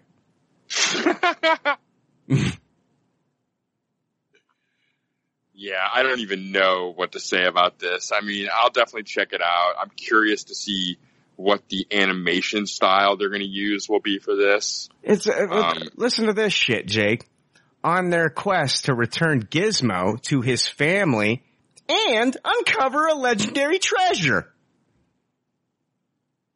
It sounds like DuckTales when you put it like that. It sounds like fucking Goonies. Oh, okay, we're gonna get Gizmo back to his family, which by the time we get to the fucking 1984 movie, he's still with Mr. Wing. So that shit doesn't happen. Spoiler. And then they're gonna also, so it's two things. We're gonna, there's a quest to return Gizmo to his family. And then they're all, and uncover a legendary treasure. How fun. Oh boy. Grand adventure awaits. God. It's an animated thing. It's for kids. And here I am. I'm pissing on it. But here's the thing. I just want Gremlins 3. If we're going to get anything Gremlins, this animated thing, it's just, I don't know. I guess there comes a point, Jake, when you haven't had anything Gremlins for so long that you have to do something to keep it in, you have to do something to keep it relevant. And sometimes they go this animated route where like the kids today have not been exposed to the Gremlins. So now we'll give you a Gremlins animated show, and it just keeps the Gremlins alive so that maybe one day we will get another Gremlins feature film. Because if we're not going to get it now, I mean, I don't know what else you can do. I guess you do the animated thing to keep the property alive. You know, we saw that recently done with Thundercats. You know, I mean, Thundercats has not got a live action film. They tried a 2010 series or 2012 or whenever that came out. It didn't work. It lasted 2 seasons, got canceled. So now they did a younger version for kids. And, you know, like, I get it. Just try to keep the property alive somehow. But for me, this just sounds stupid. I hope kids love it. But for me, I feel like, I don't know, I'll give this one episode, and if it doesn't grab me, I think I'm out, man. Yeah, I'm right there with you. I just don't understand what we're doing here or what the grand design is, other than like what you're saying, just keeping the property relevant. I think that's all it comes down to, you know. I mean, they're trying to satisfy people that want more Gremlins stuff. What was it? Was it Lego Movie? It was one of those Lego movies. Was it Lego Batman that the Gremlins showed up in? I think that is correct. It was Lego Batman. Like a bunch of them showed up and were like attacking Batman. Yeah, it was fun as shit. I think they attacked his plane or something like that. I can't remember. It was fun though. I liked it. I liked seeing it. I loved Lego Batman. Thought it was fantastic. Yeah, there was a lot of fun little like Warner Brothers movie Easter eggs that they did in that, besides just the superhero stuff. Mm-hmm. Yeah. Did you hear about this, the Old Guard video game? I got this from Slash Film, and like apparently, like, I guess it ends tomorrow, but July 17th, 18th, and 19th, there's this Old Guard video game that if you play, and the player that scores the most points will win 83 years of Netflix for free. 83 years. What's the significance of that? Is that something to do with the movie? I have no fucking idea. The player who scores the most points will win 83 years of free Netflix. So even as, I don't know. I don't know what the significance is of that. Such a bizarre, arbitrary number. Yeah. 83. I'm going to pass it down to my grandkids. The competition will be held for 3 days, 7, 17, 18, and 19 on oldguardgame.com. That's crazy. It's called the Immortal Netflix account. Yeah, I don't see why 83 is significant there. Like, there was no character that lived that long or anything. Oh, this episode feels like it's taking 83 years. I feel 83 years old while recording this episode. I feel like this episode's lasted 83 hours. I feel like I have the mind of an 83-year-old after this episode. Yeah, that's the news this week. I did have one other story, but no, fuck it, I'm moving on. You can always tell when a host gives a shit.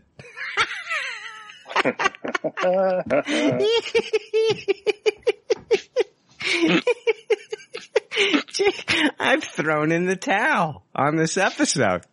Waving the white flag. Yeah, man. I feel like I like seriously, like there's no Mickey in my corner saying, "Get up, you son of a bitch." He's like basically, he's saying, "Stay down." It's over, Brian. It's over.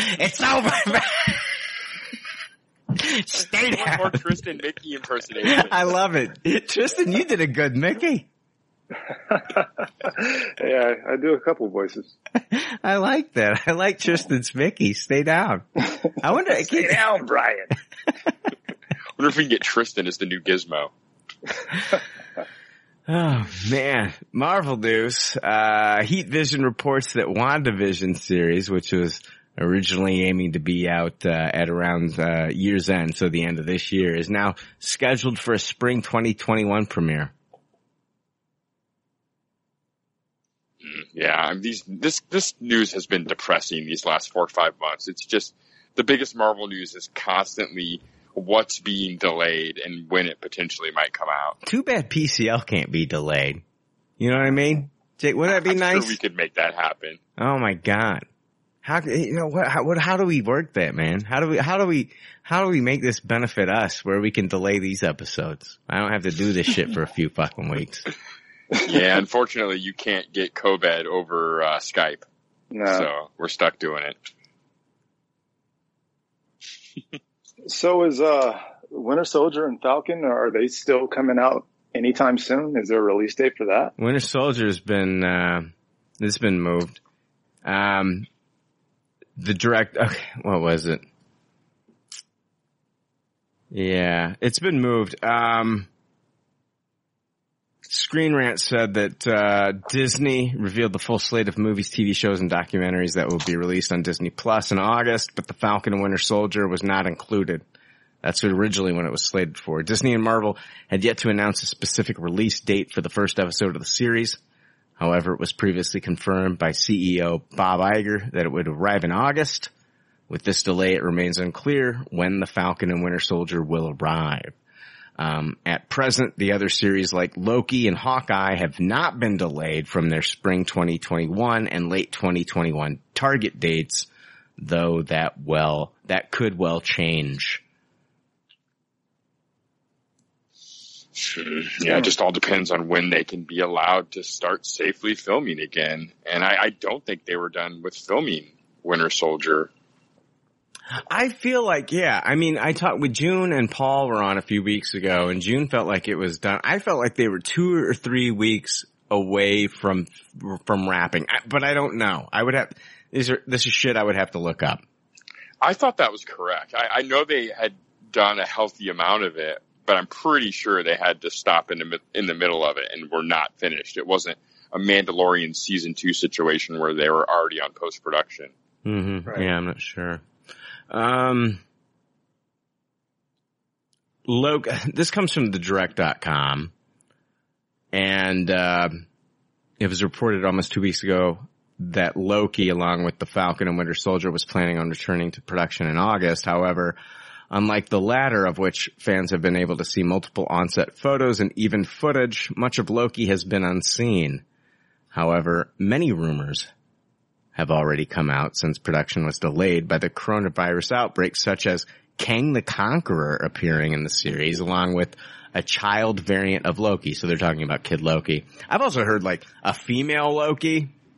I've heard a ton of rumors, but like some of these rumors are coming from like unreliable sources like Jeremy Conrad from Cosmic Book News. And like if you go onto Reddit, man, like anytime a Jeremy Conrad story comes out, people are like, can we stop posting these? And like I see it all the time, especially with We Got This Covered. Like, can people stop posting We Got This Covered news on this site? Like people are getting sick of seeing these articles on like DCEU leaks and MCU leaks and stuff. So, but anyway, the showrunner Michael Waldron and director Kate Herron are implying that fans should look forward to the unexpected. Director for Loki, Kate Herron, seems to have backed the opinion of Loki showrunner Michael Waldron on Instagram. Both are now teasing how the show will use the sci-fi genre in unexpected ways in his Instagram post. This doesn't give away a lot, guys. So, guys, Marvel news has been slow. This doesn't give away a lot, but Waldron makes the comments about the Loki TV show on Disney Plus, and he says, and he's talking about the logo, and he goes, "I like the green nebula. It indicates that this is a science fiction sci-fi show." He goes on to describe the genre and Loki, that when it comes to science fiction, expect the unexpected. And this goes on to talk about, like, you know, what does this mean? For starters, Herron doesn't add any additional comments to her own Instagram post, but the fact that she posted a screenshot of Waldron's comments indicates that she feels the same way. Thus far, the only thing that fans know about the show is that it will be focusing on Loki. Audiences saw escape the Tesseract during the Avengers' botched heist in Endgame. In a later teaser trailer, it was revealed that the Time Variance Authority would be heavily involved in the series, with Loki even being arrested by them. And I think we've heard rumors of Owen Wilson being, you know, a member of the Time Variance Authority. Probably most prominent of all, Kevin Feige said that Loki would link directly with Doctor Strange in the Multiverse of Madness. This is likely due to the fact that the entire show of Loki will be taking place in an alternate timeline. So, Waldron's words are correct, with Loki fans should really go in expecting the unexpected. We learned nothing from that. I'm just hoping that with this San Diego Comic-Con at home, I hope that we get some sort of a teaser trailer or something.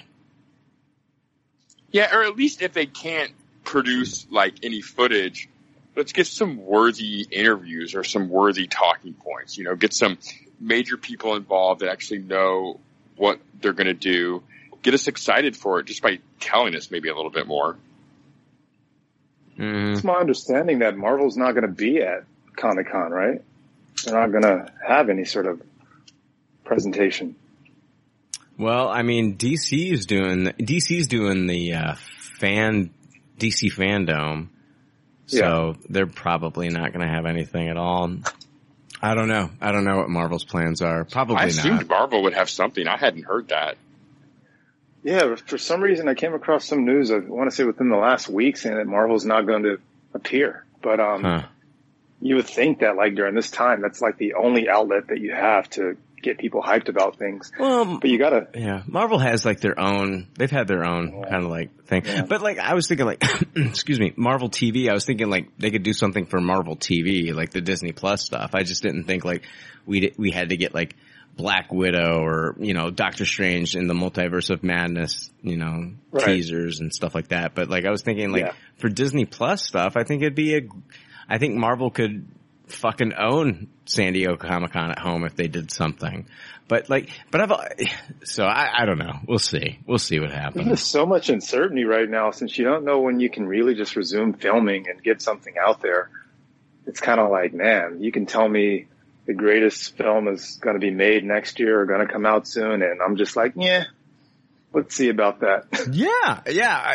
I'm the same way. You can talk about whatever fucking project you want to, but it's hard to get excited when everything is down right now. So, Hawkeye series news from Collider. Marvel has recruited a few directors for its Hawkeye TV series as Bert and Birdie, the female directing team behind Troop Zero. And now Troop Zero was the Amazon Prime original movie. Neil talked about it on one of our episodes. I haven't seen it. Allison Janney's in it. I'm trying to think of who else is in it. I know, what's the little girl actor? Little blonde girl. I can't think of her name. What else is she in? She was the little blonde girl that's in like a lot of stuff. She was in she was in the Chris Evans movie. Yeah, I know exactly what you're talking about. Yeah. Yeah, Mackenzie something? It's Mackenzie Phillips? No, Mackenzie Phillips is from One Day at a Time.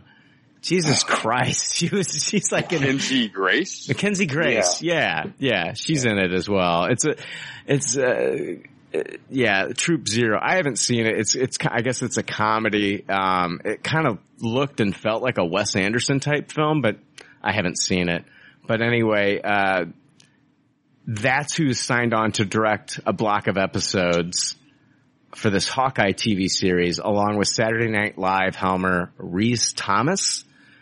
Jeremy Renner will reprise his role as Clint Barton, and the series will find him mentoring a much younger archer named Kate Bishop, according to The Hollywood Reporter, which broke the news. Haley Steinfeld had been in negotiations for that role, but it's unclear whether she ever closed the deal, and I have more information about that here in a moment. But anyway, Jonathan Igla, I guess he was a writer on Mad Men on AMC, is writing the Hawkeye series, which is part of the first wave of Marvel shows ordered by Disney Plus, along with The Falcon and Winter Soldier, WandaVision, and Loki. Hawkeye is expected to air after those 3 shows, so it may be a while before it hits the streaming service, especially with various delays caused by the pandemic. So we do have our directors here. I guess this Bert and Birdie, that's not their real names. I guess they go by those names. In another article, it had like their real names. But they're the directing team behind Troop Zero, and then they also got this Rhys Thomas, a Saturday Night Live Helmer, to direct another block of episodes. I did find out some interesting information when it comes to Haley Steinfeld playing Kate Bishop, and this came from CBR.com this week. And they reported Haley Steinfeld no longer in talks to play Hawkeye's Kate Bishop. It goes on to say, when Marvel Studios' Hawkeye debuts on Disney Plus, the avenging Archer will bring his protege Kate Bishop along for the ride. However, a new report claims Bumblebee star Haley Steinfeld, who reportedly entered talks to play Kate back in September, is no longer involved with the series. And it was Derek Cornell, co-editor-in-chief of the Diz Insider, responded to a Twitter inquiry regarding Steinfeld's Hawkeye status, saying, she's long gone. It sounds like it just sat on the burner too long, huh?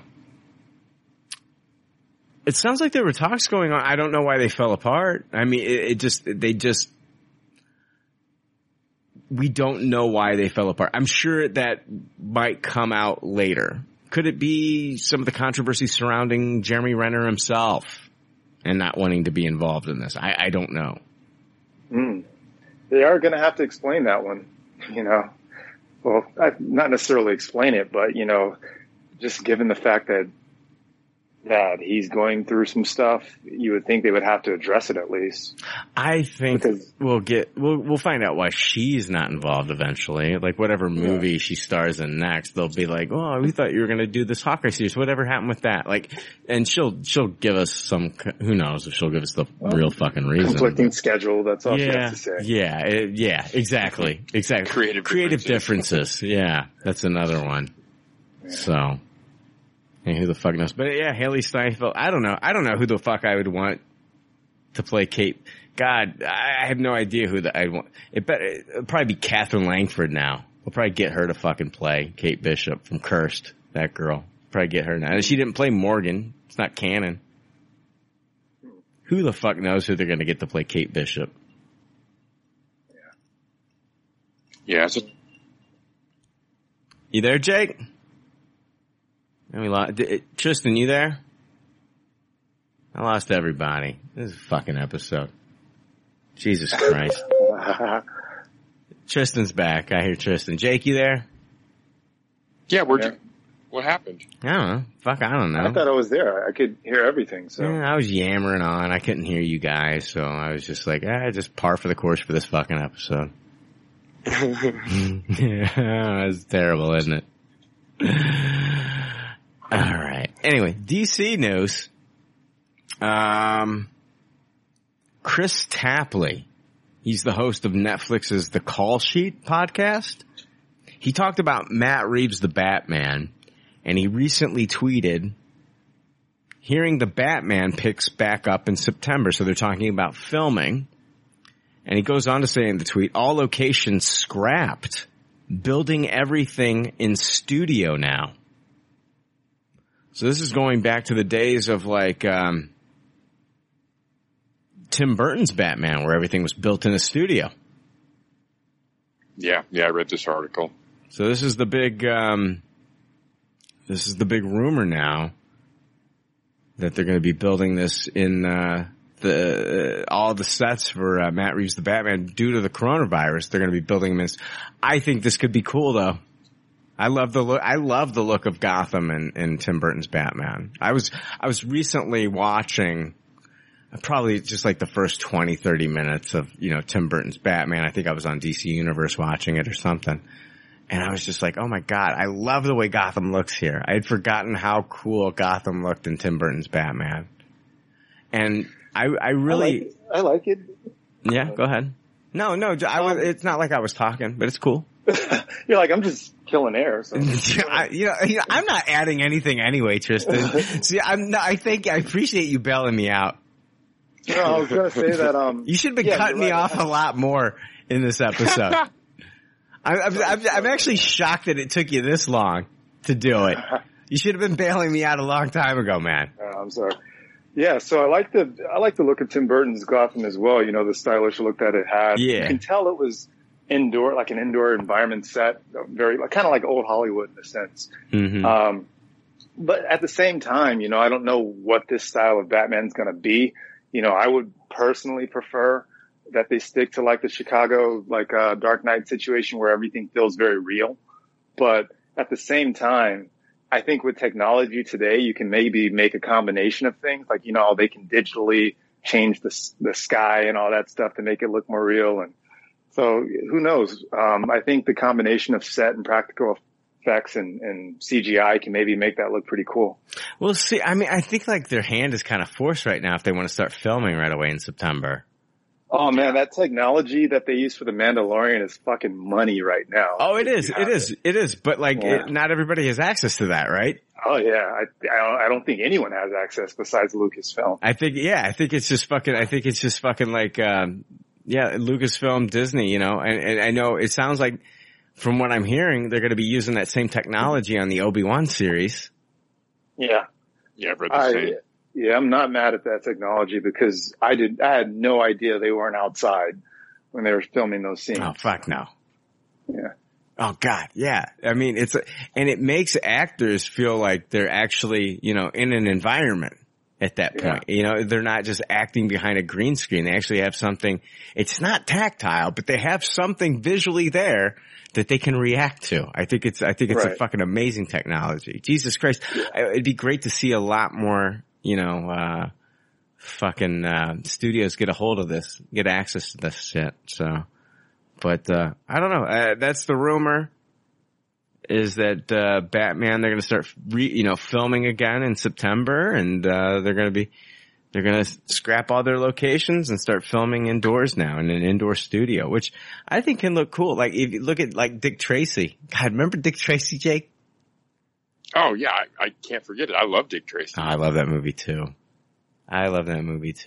Warren Beatty never done a sequel. Never made a sequel, Jake. As soon as they fucking cast him as Dick Tracy, I knew that he'd never done a sequel and I was like, we're never going to get a Dick Tracy 2.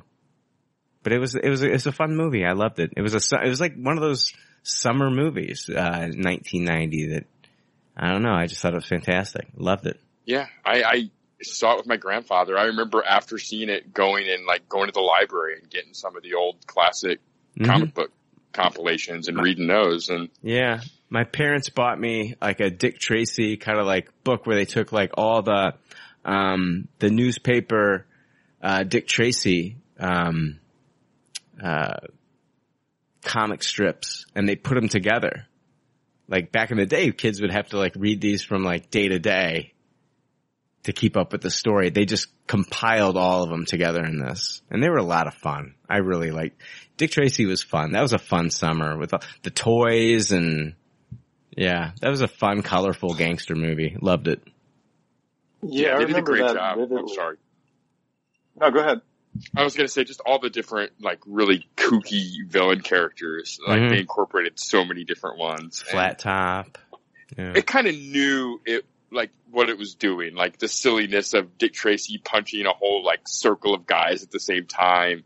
Like, it felt like it was pretty self-aware as opposed to, like, some of the shenanigans in, like, later Matrix movies like that. Yeah. Yeah, I just remember that whole era, and how that movie was just everywhere. Like you said, it was in like the kids' meals and all that stuff, and highly advertised, and you couldn't escape it that summer. No, you couldn't. It was all over the fucking place. I think they had a Dick Tracy cereal. I don't remember I'm sure the they cereal. Let me Google that. I You're think probably they right, did. though, but I don't remember that. They might not have. I don't know. I feel like they did. And his name was Dick. That was fun. You think it was a bunch of penis-shaped cereal pieces? It was a cock cereal.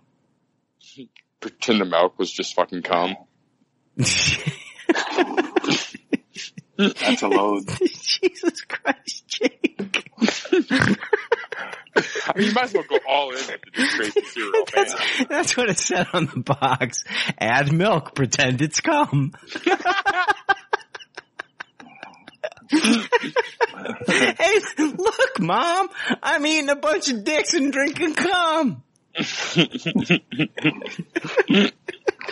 Not sure how this promotes the movie, but it wasn't a decoder ring that you got in the box either. Oh my God, Jake, why haven't you been bringing that this entire episode? I'm sorry. Jesus Bringing my Christ, A-game at the end. that was fucking beautiful, sir. Pretend it's cum. Oh my God. Oh man. There was not a Dick Tracy cereal, but there obviously should have been. There should have been, and you should have pretended that milk was fucking cum. That should have been jizz milk, sir. Oh my God, that was beautiful. Thank you. Finally. I think we should end it right now. That was just so fucking good. That was the joke of the episode. I feel like I need to. Loved having you on, Tristan. This was a good episode. This is fun, man. it's worth a 3.5 hour wait to get to that joke. Jesus Christ. I don't know. I feel like this is like I needed a Snickers this episode. I feel like every fucking one. Yeah, I don't feel like myself this episode. I need a Snickers or something. Danny Trejo did one of those fucking commercials. They brought it up in the documentary. It was really funny. It was Marsha Brady, right? Marsha Brady. Yeah, that was a funny one. I remember the fucking Betty White one was funny too. I like that one too. Yeah. Noah Centineo. This news comes from THR. I've got just 2 more stories left here, guys. Noah Centineo broke out with To All the Boys I've Loved Before. That's a Netflix movie. He's joining Dwayne Johnson in Black Adam, New Line's Shazam spinoff based on the popular DC anti-hero. Centennial will play Atom Smasher, a character who can control his molecular structure and is able to manipulate his size and strength.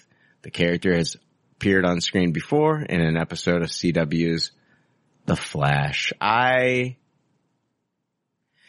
This Noah Centineo kid he's the guy that they cast in the live action He-Man movie that has kind of like halted right now. Don't really know the status on that one. Last news story I saw on that one came out about a month ago, and nobody really knows what's going on with this live action He-Man. And I'm not talking about I'm not confusing it with the Kevin Smith He-Man animated series that Netflix is doing. That is still going forward as far as I know. I am not happy with this casting. I'm not blown away by this kid. I think he's fine for like the rom-com shit that they had on Netflix. The To All the Boys I've Loved Before. Fun, cute movie. I just don't see him as He-Man. And I don't see him fucking as, I don't know. I just don't see this kid. Whatever Hollywood's. The Rock. I mean, that's hard to do. Well, whatever Hollywood sees in this kid and his stock right now, it feels like it's rising, and I don't know why. I'm just not. Maybe I don't, and maybe I'm wrong. Maybe he'll be an awesome He-Man.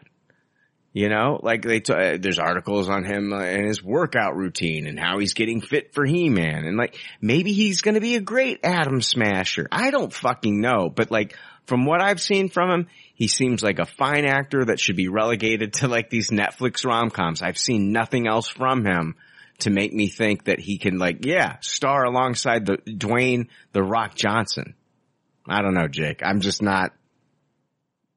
No, I'm right there with you. I kind of have nothing to add. I mean, we've been talking about this movie forever. If they're going to make an announcement, you'd expect it to be something that would wow me a bit more than this. I also agree that I'm not too thrilled about him playing He-Man. I don't know. This does nothing to get me more excited for the Black Adam. And to be honest, I've kind of waned off being excited at all for this project until we kind of get a little bit closer to maybe some actual filming here. Like, we've just been talking about this one forever. Yeah. Yep. I feel like we were in my basement talking about this movie. I think this kid has some parents with connections. Yeah. He's like paying them off. Yeah. Have you, Tristan, have you seen To All the Boys I've Loved Before?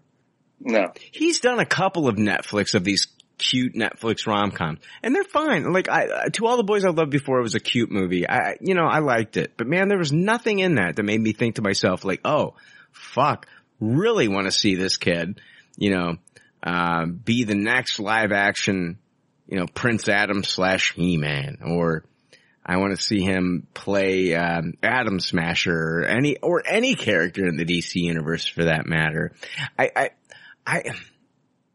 I don't feel like he has the chops to be a movie star. I don't feel like he has the chops to be a movie star. But who knows? I could be wrong. I could, at one time, it's like you look back at, actors like Armie Hammer, who I think Armie Hammer is a fine Hollywood actor. I think he's a good actor. And people might not like everything that he's ever said in social media and how. That's fine. I'm just saying I think Armie Hammer's a good actor. But like, where did Armie Hammer really start? He started doing television from what I remember. I remember watching him in the second season of Reaper. He was just a TV actor. And then he goes on to do like the Facebook movie, the Social Network. And then he goes on to do other, Lone Ranger, which wasn't a huge hit, but like, he's a Hollywood, and then, he did, the movie with, oh God, I'm trying to think. It was like the independent film with Timothée Chalamet. But anyway, like Call Me by Your Name. Call Me by Your Name, which got a ton of awards and stuff like that. Like Armie Hammer's like I don't see this Noah Centineo being like of the caliber of like an Armie Hammer. So I don't know. Armie Hammer being rumored in a recent 4chan link to be talked about. They were talking about him playing Hawkman in the DCEU. Is like the 4chan link that I was reading recently. A listener sent me. I like that casting. I think it's good. If it's true. It's a shame he's not getting more gigs. I didn't really know that it had to do with maybe the way he was on social media. I hadn't heard any stuff like that. Yeah, I guess there is some. I mean, I don't dig too much into it. I try not to get like too wrapped up in like the social media drama and what everybody's saying all the time. But yeah, I'm not sure what the politics are, but Hollywood has been pushing him for some time. You can tell they believed in him. Yeah. Oh yeah. Trying to get him to catch fire. Yeah. Yeah. I think he's a fucking pretty good actor. Yeah. Yeah. Armie Hammer was originally cast as Batman in George Miller's Justice League that never took off. I mean, they had pictures of them. I think there's a picture of them out there with the suits on. Yeah, there's one photo with the whole cast. Yeah. Was it DJ Catrona? Was he Superman?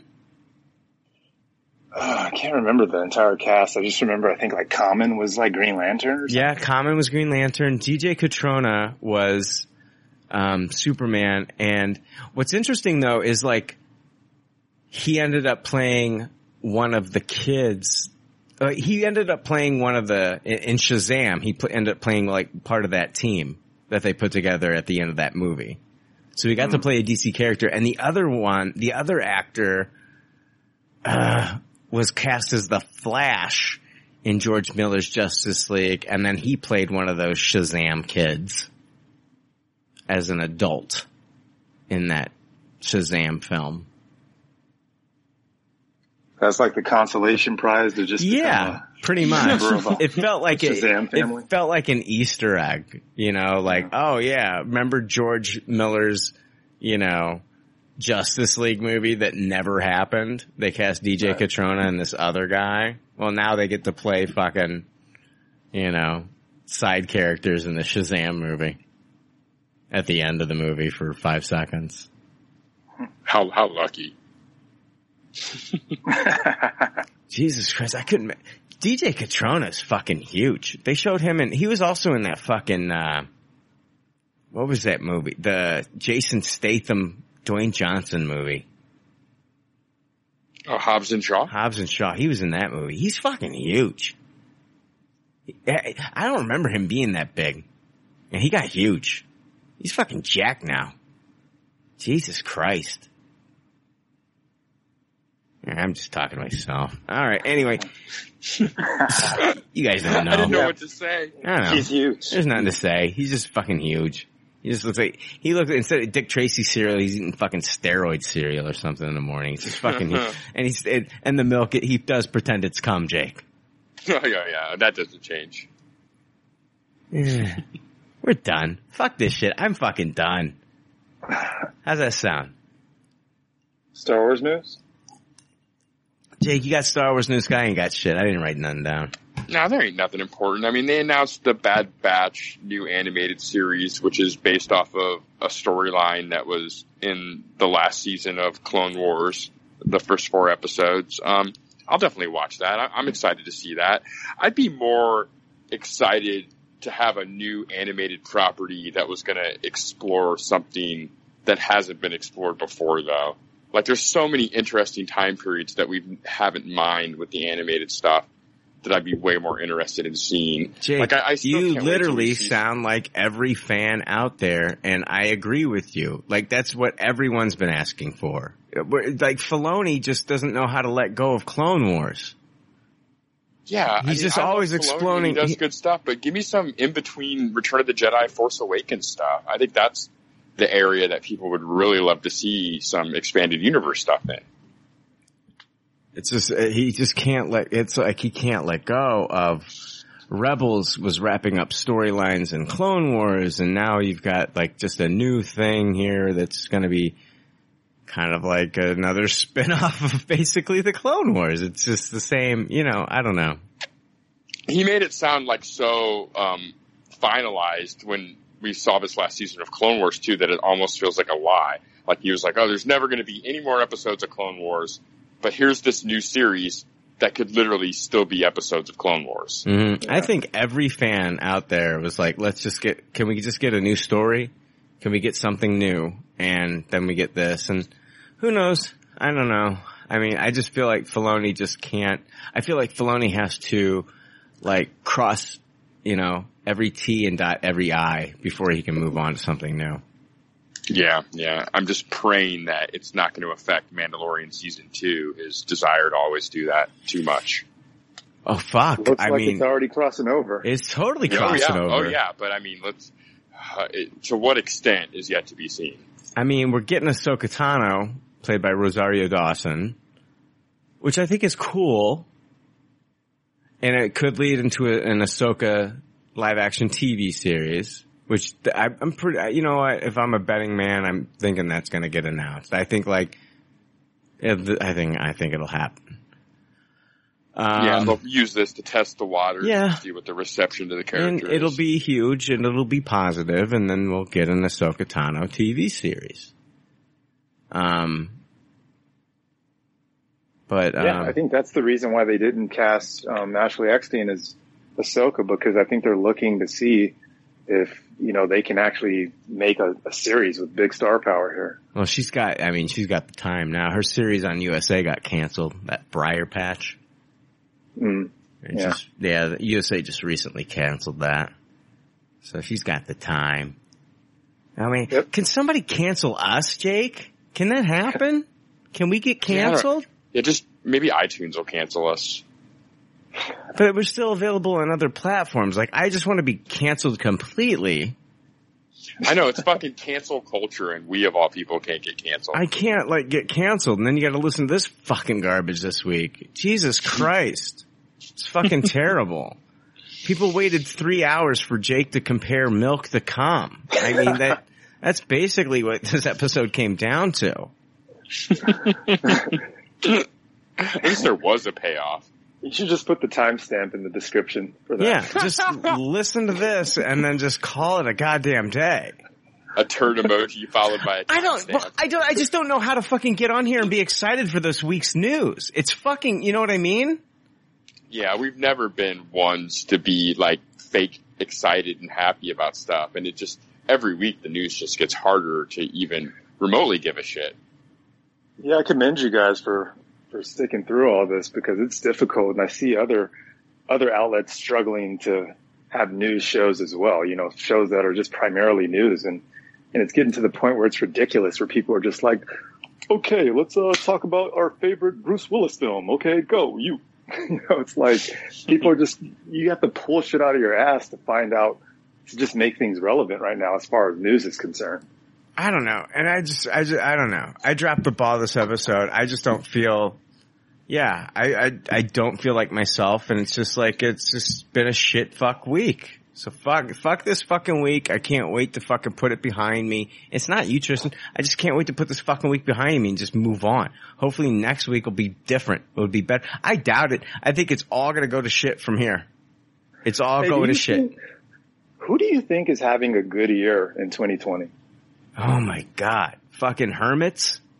Netflix? Yeah, Netflix is a good answer. Yeah, but even them, they're buying stuff up and they're not able to film anything new. They're gonna hit a lull. It's gonna happen. You're gonna see a lull hit with Netflix. And they release so much shit every week too. Like like you're right. Like eventually it's gonna be back to where they started, you know, where it's gonna be like one movie every couple weeks or so. It's gonna hit a lull, and it's gonna be late this year, early next year, where we're not, but we might see like a fucking shit fuck ton of like animated stuff come out. Right. I feel like that's where, you know, I think like that's where it's gonna be the easiest to start, you know, getting stuff moving again, is with the animated stuff. Animators can do stuff at home, and you could probably do voice acting remotely if you need to, but. Yeah, I think like Spider-Verse 2 is like still moving full steam ahead. Mm-hmm. Yeah. Because of that, Yeah. That's really cool. I'm very excited to see what they're going to do with that. Oh, man. Oh, I'm excited to see what we do next episode, Jake. Ooh, after this episode, I can't wait. Sky's the limit. Ooh, can't wait. That could have gone on 12 more seconds and I would have been here for it. Ooh,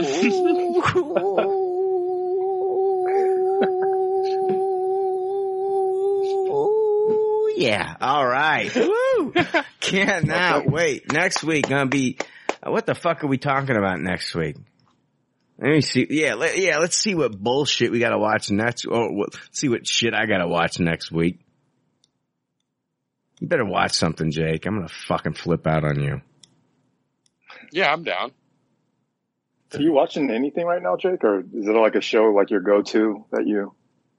Not really. No? No, not really. I haven't really watched too much TV lately, or I can't think of anything I've been watching weekly at all. You sure as fuck ain't bringing it up on here. I was hoping that Cursed was going to be something that I'd want to maybe binge or plow through. I hear you. After one episode, I was like, I'm not watching 9 more episodes of this. I guess there's a show called, what is it? Next week's going to be 343. There's a show called Tig and Seek on HBO Max. Oh God. And then Shudder has a movie called Impetigore. The Sundance 20. Oh, Jesus Christ. Next week's going to suck too, people. Just fucking, you know what? Just fucking unsubscribe at this point. I would. Jesus Christ. Unsubscribe PCL. You got the fucking host telling you to leave. Jesus Christ. Get the fuck out of here. Oh my God. Yeah. Just, hey, let me clarify. I'm one of the listeners though that does listen to the end every time. So add me to that list. I appreciate it. The only reason you're forced to do it this week is because you were on the episode. I think like if you weren't on this episode, you would have dropped off a long time. I would have. Yeah, the problem with this is I can't do it at 2 times speed. Yeah, that's true.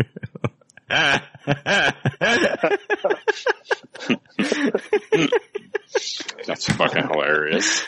Oh, man. Thank you. I do want to thank you though, Tristan. I love having you on, man. You're one of my favorite fucking people. And you're one of the people on an episode, if I do give you too much shit, you do stand up to me. You don't tuck your dick between your legs.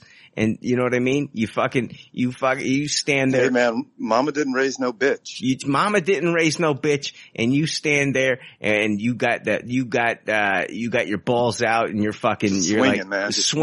You're swinging, and you're like, fuck you, Brian, you fucking piece of shit. It's like a pendulum. Yeah, it's like a goddamn pendulum.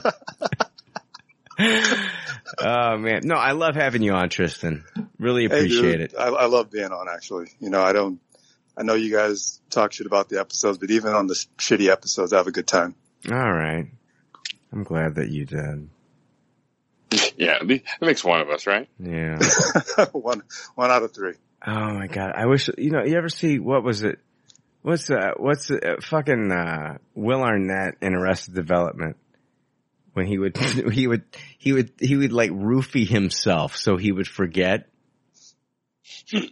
Not a bad idea. Dude, I wish I could roofie the fuck out of myself this episode so that I wake up tomorrow and none of this ever happened. What if it was like Groundhog's Day and you just kept waking up and having to record this over? Oh, not this day. Oh no. No. Guys, we'll be back next week with probably more crap and just another as terrible episode. So look forward to that. But thank you, Tristan, for joining us on this journey of shit. Anytime. All right. Jake, thank you. Oh, yeah, anytime. I'm going to take...